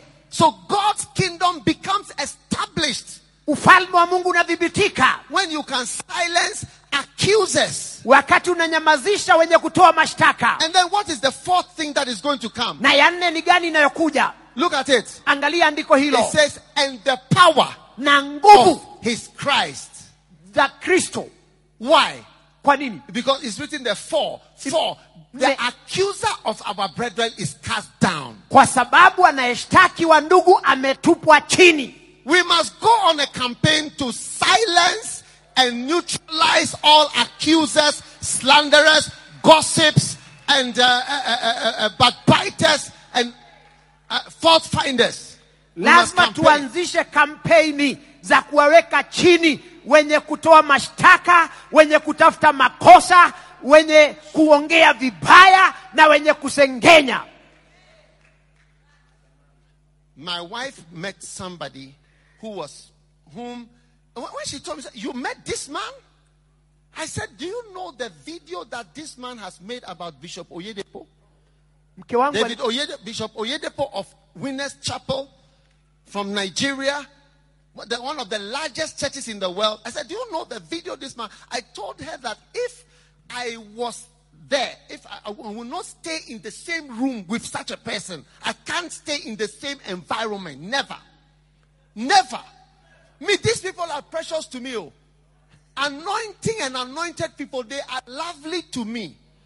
They are lovely. I can't endure. I can't receive. I can't listen. I can't participate or even fellowship or be near somebody who attacks or accuses the wonderful people of God. No. I can't take it. And I will never be in the same room with such a pastor. Anasema mke wake akakutana na mtu akamwambia nimekutana na mtu fulani ambaye pale awali alikuwa ameeneza habari za uongo kwa habari za Askofu Daudi Oyedepo wa kanisa la Winners Chapel. Nikamuuliza, ukasimama na yeye, ukawa na yeye katika eneo moja, kwa sababu mimi nina kejeli ya hali ya juu sana na watu wanaodharau mafuta na kudharau watu waliopakwa mafuta. One day, siku moja, a pastor, mchungaji, he made a comment about another pastor whom I love. Kuhusu mchungaji mwingine ninayempenda. I said, oh, he's doing something great. Kasema anafanya kitu kizuri. And then he just smiled. Said, ha. Kacheka kidogo. I said, what is ha? Nikamuuliza nini hiyo? Then he gave a proverb. Akapeana midhali. He said a frog Kasema chura doesn't jump on the grass in the afternoon without a good reason. Ati chura haruki kwenye nyasi wakati wa alasiri bila sababu nzuri. A frog doesn't jump on the lawn in the afternoon without a good reason. Which means that normally the frog is hiding. But maybe he has seen something. Or maybe he's going to get some benefit. Or maybe he's going to get some money. Or so. There is a reason why this man is doing something good. Ati kuna sababu ambayo then I said, I'm going to tell him what you said. Nikamwambia nitamwambia kile umesema. And I went to tell him. Na nikaenda nikamwambia. Hey, I got big trouble. Nikapata shida. But I prefer the trouble. Lakini nachagua shida. Than to listen. Kuliko kusikiza. To things like that. Vitu vya aina hiyo. So I said, if you say another of those proverbs. Nikisema ukitumia midhali ingine ya aina hiyo. I'll go and say it. Nitasema tena. So just leave me out and don't be my friend. Kwa hivyo mimi niweke kando na usiwe rafiki yangu. If that is what it means. Kama hivyo ndio unamaanisha. Some of you are comfortable for people to speak certain words about somebody you claim is precious to you, that you can even listen to something, that your first thing is to go and inform. Yani wengine wenu hapa mnaketi starehe, mtu akupatie hadithi za uongo, za mtu ambao kwako unamchukua kama ni mtu wa maana. Hatua ya kwanza ni kumpelekea mambo hayo. Yes. That is why, what is the name of this guy? Esther's, Mordecai. That's how what saved Mordecai. Mordecai went to tell the king. Do you know these two people were trying to kill you? And later on, they checked and they saw that, wow, Mordecai is a very faithful person. That's what shows loyalty. Hivyo ndivyo maandiko yanasema kuhusu Mordekai. Alisikia watu wawili wakizungumza mabaya kuhusu mfalme, akamwendea na akamwambia, na hivyo ndivyo ilivyo kwa habari za mtu ambaye ni mwaminifu. Yes. Ndio. That is why when there is a coup. Ndiposa wakati kuna njama ya kupindua serikali. You know coup d'etat? Mnajua njama ya kupindua serikali? When you try to overthrow a government. Wakati unajaribu kupindua serikali. After the coup, if the coup doesn't succeed. Yani wakati hayo mapinduzi hayafanikiwi. They don't only arrest those who try to overthrow the government. But they arrest those who knew about it. If you knew and you didn't say. Hey! Then you straight to the prison. And we now see what will happen to you. Because you knew. Hawatashika tu wale walijaribu kufanya mapinduzi, watashika wote ambao walijua na hawakufanya kitu na kile walichojua. Utatumia miaka yako gerezani. Watch out. Angalia. For sharp mouths. Watu wenye midomo mirefu. Do you know anybody with sharp mouth in Nakuru? Unajua mtu yote hapa Nakuru mwenye mdomo mrefu? You don't know. Okay. Amwajui. I'm going to Tanzania because these things don't apply in Kenya. Basi nitaenda Tanzania kwa sababu shida hiyo hamna hapa kwenu. Hey. And then, alafu, by the way, I am teaching from Romans chapter 12 verse 2. Ninahubiri ama nafundisha kutoka kwa Warumi 12 aya ya 2. Be ye transformed. Na mgeuzwe. By you be transformed into what? A loyal person. Yani utabadilishwa ufanyike mtu mwaminifu. By the renewing of your mind. Kupitia kwa kugeuzwa mawazo yako. Amen. Amen. Now, the last of these little books is called One of You is a Devil. Sasa moja katika vitabu hivi vidogo kinaitwa mmoja wenu ni ibilisi. Those who are ignorant, wale wasiojua, read it. Soma. One day you see that it's important. Those who leave you, wale wanaokuacha, those who are dangerous sons, wana hatari, those who forget, wanaosahau, this human nature, those who pretend, wale wanaojifanya, those who are proud, wenye kiburi, those who accuse you, wanaokushtaki, and one of you is a devil. Na mmoja wenu ni ibilisi. Yes. Now, what is a devil? Ibilisi ni nani? Is somebody who separates himself. Ni yule anayejitenga. Lucifer was in heaven. Alikuwa mbinguni. And he rose up in pride. Na akainuka katika kiburi. I'll be like Apostle Kimani. Nitakuwa kama mtume Kimani. I'll also build a church. Nitajenga kanisa. And do this and do that. Tafanya hii. That's not how we start things. Sio hivyo tunaanza vitu. God has to send you. Mungu lazima akutume. Not everybody is Paul. Sio kila mtu ni Paulo. Some are Paul. Wengine ni Paulo. And some are Timothys. Na wengine ni kina Timotheo. Timothy received detailed instructions from Paul. Timotheo alipokea maelezo ya ndani kutoka kwa Paulo. Timothy was told, do this, preach this, say this, meet widows, do this, bishops should marry this, everything he was told. Nobody told Paul. Not everybody is an apostle of that nature. And some are Timothys, most are Timothys. Sio wote ni mitume wa kiwango hicho. Wengine wetu ni matimotheo, hasa wengi wetu ni matimotheo. To be an apostle Paul, you need what is called self-government. You govern yourself. You have government within you. Yani kuwa kama mtume Paulo, unahitajika kile kinaitwa serikali ya kibinafsi. Lazima if you don't have the gift of government, kama hauna kipawa cha kuserikali, to govern yourself, kujitawala, you cannot be an apostle Paul. Hauwezi kuwa kama mtume Paulo. You are supposed to be a Timothy. Wewe unapaswa kuwa Timotheo. Where you are told, do this, preach this, do this. Mahali utaambiwa fanya hii, hubiri hii.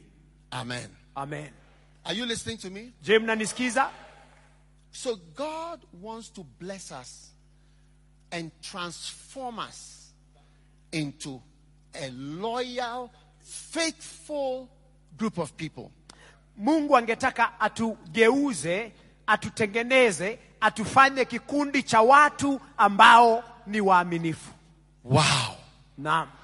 Now, sasa, if we don't do that, tusipofanya hivyo, we are going to experience Psalm 12. Tutakutana na Zaburi ya 12. Verse 1. Aya ya kwanza. NIV. Tafsiri ya NIV. NIV tafadhali. Your version is different from mine. Tafsiri yako hii tofauti na yangu. Mine says, help Lord, no one is faithful anymore. All right? Those who are loyal have vanished from the human race. Those who are loyal have vanished from the human race. Inasema wale waliokuwa waaminifu wameondolewa katika wanadamu. Hosea chapter 4 verse 1. Hosea sura ya 4 na aya ya kwanza. NASB Bible. Tafsiri ya NASB. NASB. Hosea 4. Hosea 4. Oh, you don't have the same version. I think your version is not updated. But let me read it from my version. It says, listen to the word of the Lord, you sons of Israel, because the Lord has a case against the inhabitants of the land, for there is no faithfulness nor loyalty. Yani sikieni enyi wana wa Israeli, kwa sababu Mungu ako na mashtaka dhidi ya wana wa ulimwengu, kwa sababu hakuna watu waaminifu. No faithfulness, no loyalty, no knowledge of God. Hakuna uaminifu, hakuna kujitolea, na hakuna ufahamu wa Mungu. Amen. Amen. And God is introducing loyalty and faithfulness. Na Mungu anatutambulishia uaminifu na kuaminika. Hosea chapter 6 and verse 4. Hosea sura ya 6 na aya ya 4. In the NASB Bible. Katika tafsiri hiyo ya Let me read my version. Nisome yangu. It says, what shall I do with you, Ephraim? Tafanya nini na wewe Ephraim? What shall I do with you, Judah? Tafanya nini na wewe Judah? It says, for your loyalty is like a morning cloud. Maana uaminifu wako ni kama wingu la asubuhi. And like the dew which goes away early. Na kama umande unaotoweka kwa haraka. Yes. Let me read Hosea chapter 6 and verse 6. Some aya ya 6. In the same version. Katika tafsiri hiyo hiyo. It says, For I delight in loyalty Maana napendezwa na uaminifu. rather than I delight in loyalty. Yani napendezwa na watu waaminifu. I delight in loyalty Napendezwa na uaminifu rather than sacrifice, zaidi ya dhabihu, and in the knowledge of God na kwa kumjua rather Mungu than burnt offerings. zaidi ya sadaka za kuteketezwa. Let me read Proverbs 20 verse 28 from this same American Bible. Wacha nisome Mithali 20 aya ya 20 kutoka Yes. kwa tafsiri hiyo. Proverbs 20 verse 28. Mithali 20:28. The same, it says, let me read my verse. Loyalty and truth watch over the king. Umuhifadhi mfalme. Yes. And he upholds his throne by loyalty. Na anadhibitisha kiti chake cha enzi kwa Yes. uaminifu. Every pastor should listen to this. Kila mchungaji asikize hii. Read it from the ERV version. Do you have ERV version? Soma kwa tafsiri hiyo ya ERV. Proverbs 20:28 ERV version. Ni Mithali 20:28. Doctor, if you have it, Daktari ukiwa unaye tusome ERV version. tafsiri ya ERV. ERV version. Tafsiri Or ya amplified. ama amplified version. Yes. ERV, yes. Can you read it? 2028. Mithali Proverbs 20:28. 2028. Aha.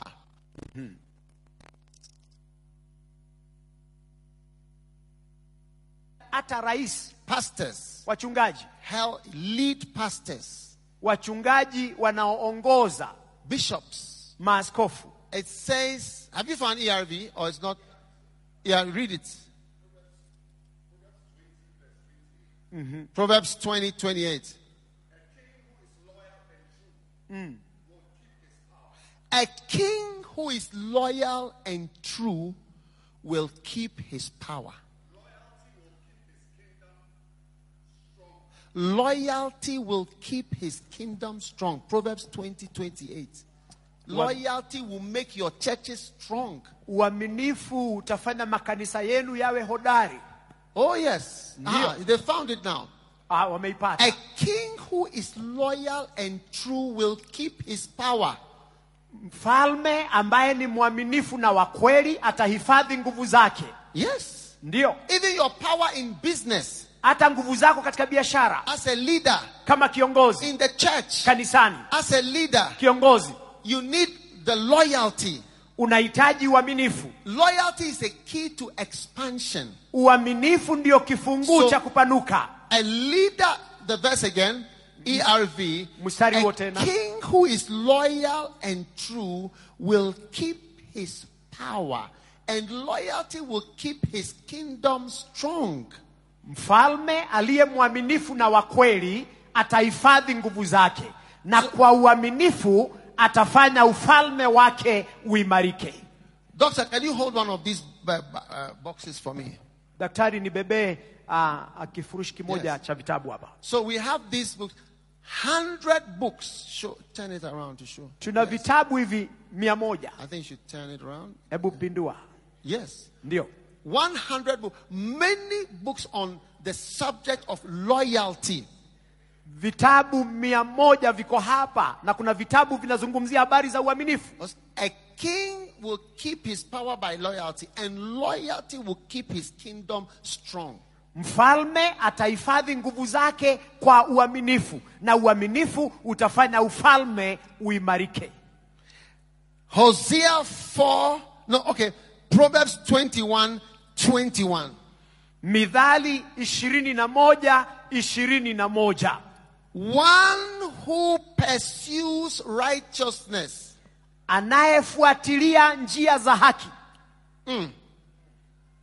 He who pursues righteousness and loyalty finds life, righteousness and honor.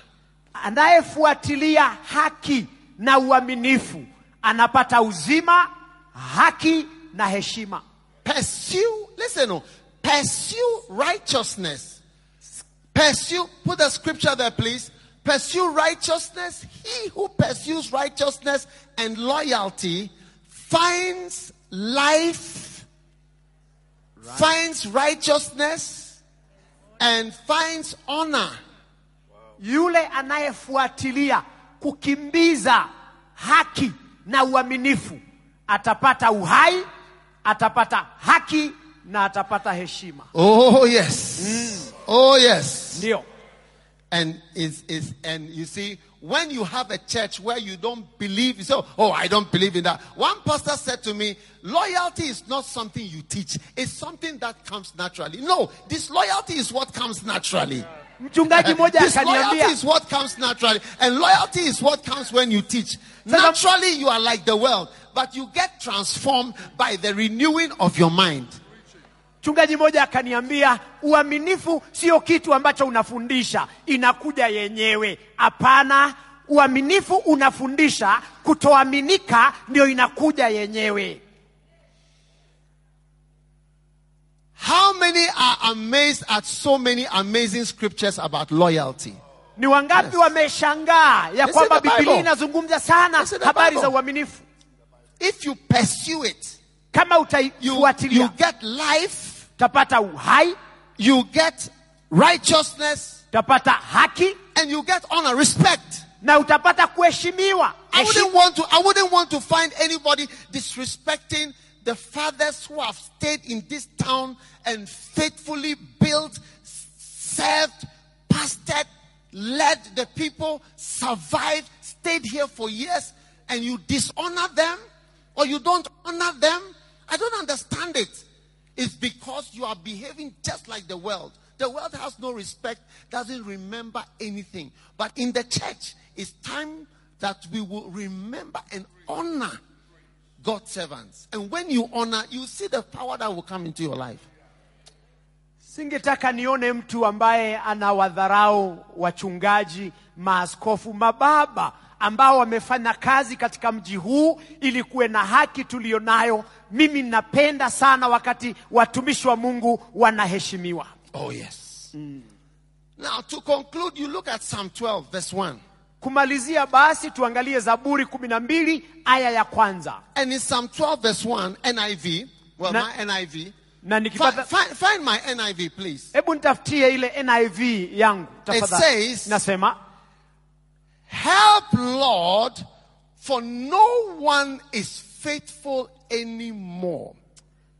Saidia Mungu kwa sababu hakuna mtu amebaki mwaminifu. Those who are loyal have vanished. Wale walio waaminifu wametokomea. Do you want those who are loyal to vanish? Je, mnataka wale waaminifu watokomee? Then it continues in verse 2. Basi tuendelee katika aya ya pili.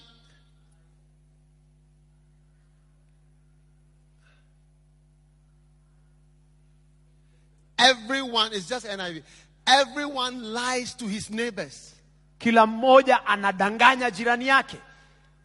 They flatter, they harbor deception in their hearts. NIV. Wana maneno ya kuhadaa, wamejaa uongo katika mioyo yao. May the Lord silence all flattering lips. Mungu akanyamazisha kaka zote zinazohadaa watu. And may the Lord silence every boastful tongue. Na Mungu akanyamazisha kila kinywa kenye majivuno. Verse 4. Aya ya 4.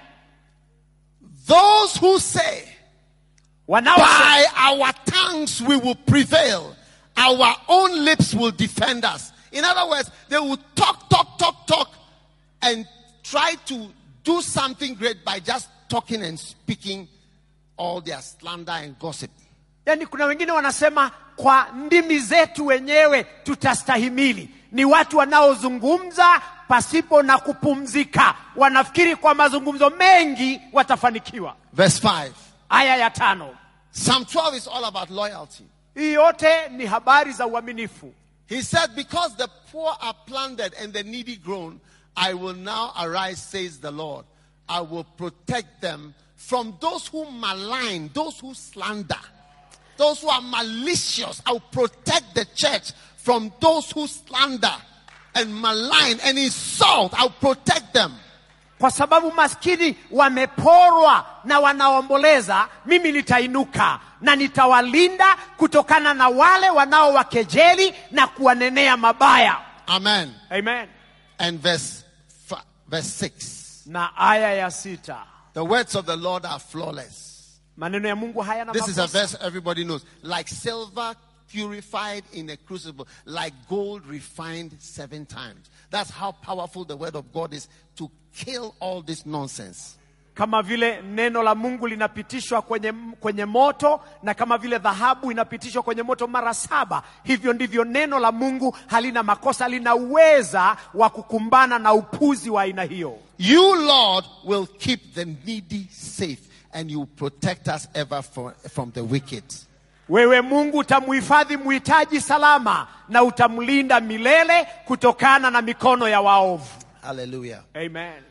So notice verse 1. Angalia hii aya ya kwanza. Have you found verse 1 now? Tupatie aya ya kwanza The tena. NIV version that I have. NIV, yeah. What does it say? Aha. Beautiful. That's it. Ndio hiyo sasa. Help. Help, Lord. Are you watching? Sijui kama mnatazama. Look at Psalm 12. Hebu angalia Zaburi hii ya 12. Wow. Naam. Help, Lord. For no one is faithful anymore, and those who are loyal have vanished. Like they are not in the church again. Saidia Bwana, maana hakuna waaminifu tena, na wale wenye kuaminika wametokomea kabisa. Beginning from now, kuanzia sasa, the church will be full of faithful people. Kanisa litajaa watu waaminifu, loyal people, watu waaminifu. And we will not be able to say that, oh, the faithful and the loyal have vanished from the church. Na tutasema tena waaminifu na wenye kujitolea wameondolewa. And I want to prophesy as I close, Proverbs 20:28. Taka nitabiri napomalizia. From the ERV version. Midhari 20:28. ERV version. Tafsiri ya ERV. Proverbs 20:28. Midhari 20:28. Proverbs 20:28, please. Midhari 20:28 tafadhali. Oh, we are waiting for you. Tunakungojea. No, in the ERV, yes. A king or a pastor or a bishop or a leader or a president or a vice president or a director. Mchungaji. Hello? Or a director who is loyal and true will keep his power. Because you can lose your power. No, and then what? Loyalty will keep his kingdom strong. Is this a beautiful verse? Sio ni aya nzuri. Oh. So we are going to be teaching those who say, I've preached it last year, I'm preaching it again. I'll preach it next year also. Wale wanasema nilihubiri mwaka uliopita, nimefundisha tena, mningoje hata mwaka ujao nitafundisha. Hallelujah. Amen. Next time you hear that I'm coming, you see that I'm preaching the same thing again. Ukisikia ninakuja tena, ujumbe ni huo huo. I'll preach it until all disloyalty has gone out of the church. Mimi nitahubiri mpaka ukora wote utoke kanisani. Proverbs 21 verse 21. Midhari 21:21. 21:21. 21:21. Amazing verses. Andiko la ajabu. Oh, he who pursues righteousness. Anayefuatilia haki. Every standing. Kila moja asimame. Every standing. Kila moja. He who pursues righteousness. Anayefuatilia haki. And loyalty. Na uaminifu. Yeah. Don't take it for granted. You have to pursue it. Usifikiri inakuja peke yake, Otherwise, lazima it ufuate. won't come naturally. Haikuji peke yake. Naturally, children will not respect their parents. Watoto kwa kawaida waheshimu wazazi wao. You have to tell them. Lazima uambie. This is your mother. Huyu ni mama yenu. This is your father. Huyu ni baba yenu. He's different from every other human being in the world. Ni tofauti na wanadamu wengine wote kwa ulimwengu. Yeah, different. Tofauti. Different. You Tofauti. treat everybody that your father is different. Fundisha watoto baba yako ni tofauti. Proverbs 21:21. Kwa hivyo 21. He who pursues. Anayefuatilia. Push for it. Kusukuma. Work for it. Fanyia kazi. Talk about it. Anainenea. Teach against those who leave you. Fundisha kinyume na wale wanaokuacha. Teach against dangerous sons. Fundisha kinyume na wana hatari. Teach against Luciferian behavior. Hebu fundisha kinyume na tabia za kishetani. Teach against those who slander and those who accuse. Fundisha kinyume na wale wanaosengenya na kutafutia watu makosa. He who pursues, put my verse back, 21:21. 21:21. He who pursues righteousness and loyalty. You find life in your church. Atakayefuatilia haki na uaminifu utapata righteousness, haki and honor. na heshima. Honor. Heshima. Honor. Heshima. I don't want to hear in Kenya somebody is disrespecting the fathers or any honorable God servant. Sitaki nisikie hapa Kenya ya kwamba kuna mtu anadharau waheshimiwa watumishi wa Mungu. Yes. The Bible says you shall rise up before the gray-headed and honor them. Biblia inasema utawainukia walio na mvi na utawaheshimu. I don't see many gray hairs here. I don't know whether you have dyed your hair, but I don't Sijui see kama many mmepaka dye lakini sioni vichwa vyeupe nyingi hapa. Either you have cut it off or you have dyed it. Pengine umeikata ama umeipaka rangi. Are you going to pursue righteousness and loyalty? Je, mtafuatilia haki na uaminifu? Oh, which of these verses is your favorite verse? Katika mistari hiyo tumesoma ni gani imekupendeza? Choose one of the verses. Chagua mstari moja. 20:28 20:28 or 21:21 21:21 or 12:1 ama 12:1 or Hosea chapter 6 verse 4. ama Hosea sura ya 6 Yes, na aya ya NASB. Yes. Ndio. Your loyalty is like a morning cloud. Uaminifu wako ni kama wingu la asubuhi. It means you are faithful for a short time, but at a point you are not faithful. Inamaanisha wewe ni mwaminifu kwa msimu fulani alafu baadaye wewe si mwaminifu. How many want people to be faithful to the end? Ni wangapi wangetaka watu waaminike hadi To the mwisho? end, to the end, to the end. Hadi mwisho, hadi mwisho. All those of you who are here, you must be here to the end. Wote mlio hapa lazima mkae mpaka In the mwisho. name of Jesus. Katika jina la Yesu. Lift your holy hands and pray for a moment. Lord, Weka mikono yako juu, thank you for ombe. your power. Asante kwa nguvu Thank you zako. for your word. Asante kwa neno lako. Thank you for teaching us. Asante kwa kutufundisha. Loyalty, Uaminifu, loyalty. uaminifu. Mabala makasonda la mashinda la makabaranda la baba. Meta mata sandola makabaranda la ba. Thank you for your power. Asante kwa nguvu zako. Thank you for your power. Asante kwa nguvu zako. Thank you for your spirit. Asante kwa roho wako. Thank you for your glory. Asante kwa utukufu wako. Malendere mekemalanda la baba. Pema shando mendere mandala baba kabalandariba. Oh my God, my God, my God, my God, my God. Palem manjen denzem manigon beligestelebe. We give you thanks, we give you praise. Twakupa sifa. We give you thanks, we give you praise. Twakupa sifa, twakupa shukrani. Thank you for all those of you watching online. Asante kwa wote wanaotazama I kwenye see mitandao. almost 3,000 people here Naona watu zaidi ya 3,000 hapa joining us online. God bless you. wanatufuatilia kwenye mitandao. Lift your hand and thank God for the teachings and the scriptures about loyalty. Inua mikono yako, Mole mshukuru zandere Mungu kwa makabalade. mafundisho na maandiko, habari za Man uaminifu. malmo obaramba. Pele tesperi jombere mekezemendelere. Oh yes.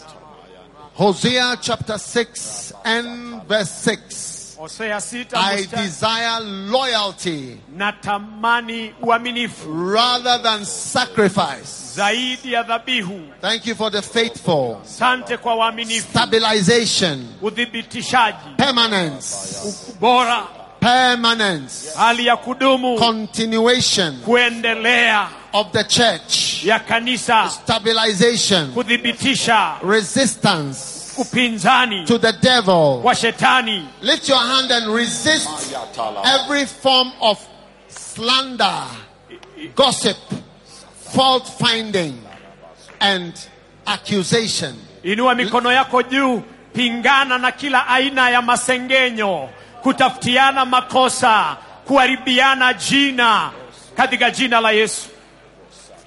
Lord, we resist Bwana, every tunakataa form of accusation kila namna ya mashtaka in the name of Jesus. katika jina la We Yesu. bind the spirits, Tunafunga the mapepo, demons mapepo of gossip, ya masengenyo, slander, kuharibiana jina, fault finding. kutafutiana makosa.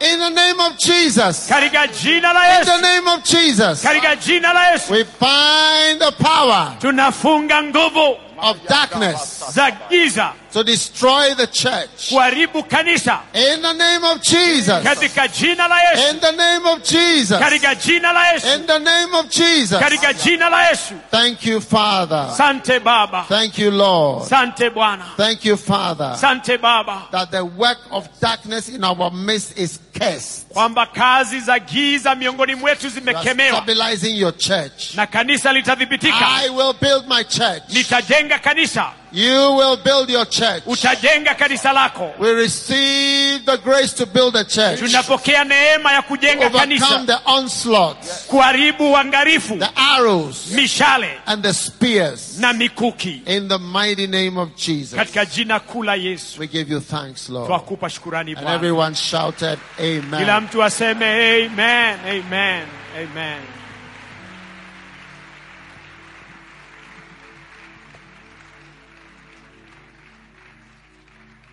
Today, before I take my seat, if you are here and you sense that God wants you to be in the ministry, you are not a pastor, but you feel that God has called you to be in the ministry, I want you to just come quickly to the front. I want to just pray with you because I feel, and also I want to give some of you here an opportunity to come to Bible school as a special scholarship, an invitation. If you believe, God has called you, you want to serve Him, you want to be trained, you want to be a servant of God, If you are here like that, just come. I'm going to pray in just 1 minute.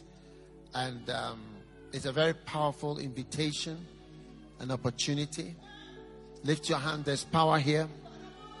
There's power here. There's power here. There's power here. Nawaalika wote ambao There's power unasikia here. Mungu anakuita katika huduma. Wewe sio mchungaji, lakini unasikia Mungu anakuita ili uweze kumtumikia. Na pia ningetaka kupeana mwaliko ya kwamba kuna wapatia nafasi za kusoma bure katika shule yetu kule Ghana. Come. I want to just pray with you. Come quickly. Njoo kama unasikia Mungu anakuita katika kumtumikia. Wewe sio mchungaji, nataka There's niombe na power wewe. here right now. Kuna nguvu za Mungu hapa sasa hivi. Oh, Malaydari Manjandalima Samandara Bakabala. Come. There's a grace Njoo, kuna neema. to serve God, Kuna neema to be in the ministry, ya kukufanya udhibitike katika to go huduma, all out. katika nyumba. Come and let me just pray with you. Njoo tuombe na wewe. In the name of Jesus. Katika jina la Yesu. In the name of Jesus. Katika jina la Yesu. Mama Lama, I'm waiting for you quickly. Na kungojea, fanya haraka All right. tafadhali. Wherever you've reached now, Sasa fine. mahali mmefika sasa, Lift your hands. inua mikono yako juu. Father, Baba, thank you. asante. Don't move anymore. Just stay wherever you are. Sasa mahali uko, simama tu, usitembee your tena. hands Simama like hapo, this. weka mikono yako juu. Jesus, Yesu, thank you for all those asante kwa mikono hiyo who yote, have come forward wote waliokuja mbele, to be in the ministry, wawe kwenye huduma, to have an opportunity kuwa na nafasi to go even to the Bible school, kwenda hata katika chuo cha Biblia, to pursue ministry. kufuatilia utumishi. I pray for them. Ninawaombea I thank you, Father. na kushukuru Baba. Touch every life. Guza kila nafsi. Now I pray for open doors. Naombea milango iliyo wazi. Open doors. Milango iliyo wazi. Open doors. Milango iliyo wazi. That your children Kwamba watoto wako might be trained wakafundishika to serve you wakutumikie, and have an opportunity na wawe na nafasi to be ministers kuwa wahuduma of the gospel. wa Injili. Thank you Asante for many young men kwa vijana wengi and young women na wasichana who will take up the calling, ambao watachukua who will mwito, take up the calling watachukua mwito. Thank you that you reduce the average age Asante maana utawafikisha kiwango cha umri of ministers ya wahuduma of the gospel wa injili in Kenya. hapa Kenya. No longer will it be an old man's job, Haitakuwa kazi ya wazee peke yake, but even the young, lakini hata vijana and the younger na vijana will take up the ministry, watachukua huduma, will take up the mantle, watachukua huduma, will take up the calling watachukua mwito to serve you, Lord. kukutumikia Bwana. Thank you, Father, Asante for Bwana, touching many people, guza kila moja, giving many people the opportunity patia watu nafasi to do your work. kufanya kazi yako. In the name of Jesus, Kwa jina la Yesu, I pray for all those who are in front here. naombea wote waliopa mbele, Bless them all, Lord, wabariki wote, and let the door truly open na wacha milango ifunguke kabisa for them to pursue this great call. kwa hawa kufuatilia mwito huu mkuu. In Jesus' name, Kwa jina la Yesu we pray with thanksgiving. tumeomba na kuamini. Amen. Amen. Now listen, Sasa all sikiza, of you who came forward, nyinyi nyote ambao mmekuja as mbele, soon as we close, tukimaliza we are just going to take an offering, but as soon as after that, when we close, baada ya kutoa sadaka, please come to the front here. muje hapa, All of you who came, nyinyi ambao mmekuja hapa mbele, and we will have a meeting with you to give you more information if you are serious. Are you serious? Are you sure you are serious? Yes. Oh yes, there's power here. There's power here. God is going to use you. Mungu atakutumia. God is, because this campaign katika mkutano huu is a turning point. Ni wakati wa mtu It's a kubadilika. turning point. Ni wakati wa mtu It's a kubadilika. turning point. Ni wakati wa mtu kubadilika. Many are being called, wengi wameitwa and chosen, na wamechaguliwa. In Jesus' name. Kwa jina la Yesu. God bless you. Bwana wabariki. You may go back to your seat. We are just going to take our offering. Mtarudi kwa viti vyenu, chukue sadaka tu. Let's welcome Doctor. Namleta daktari.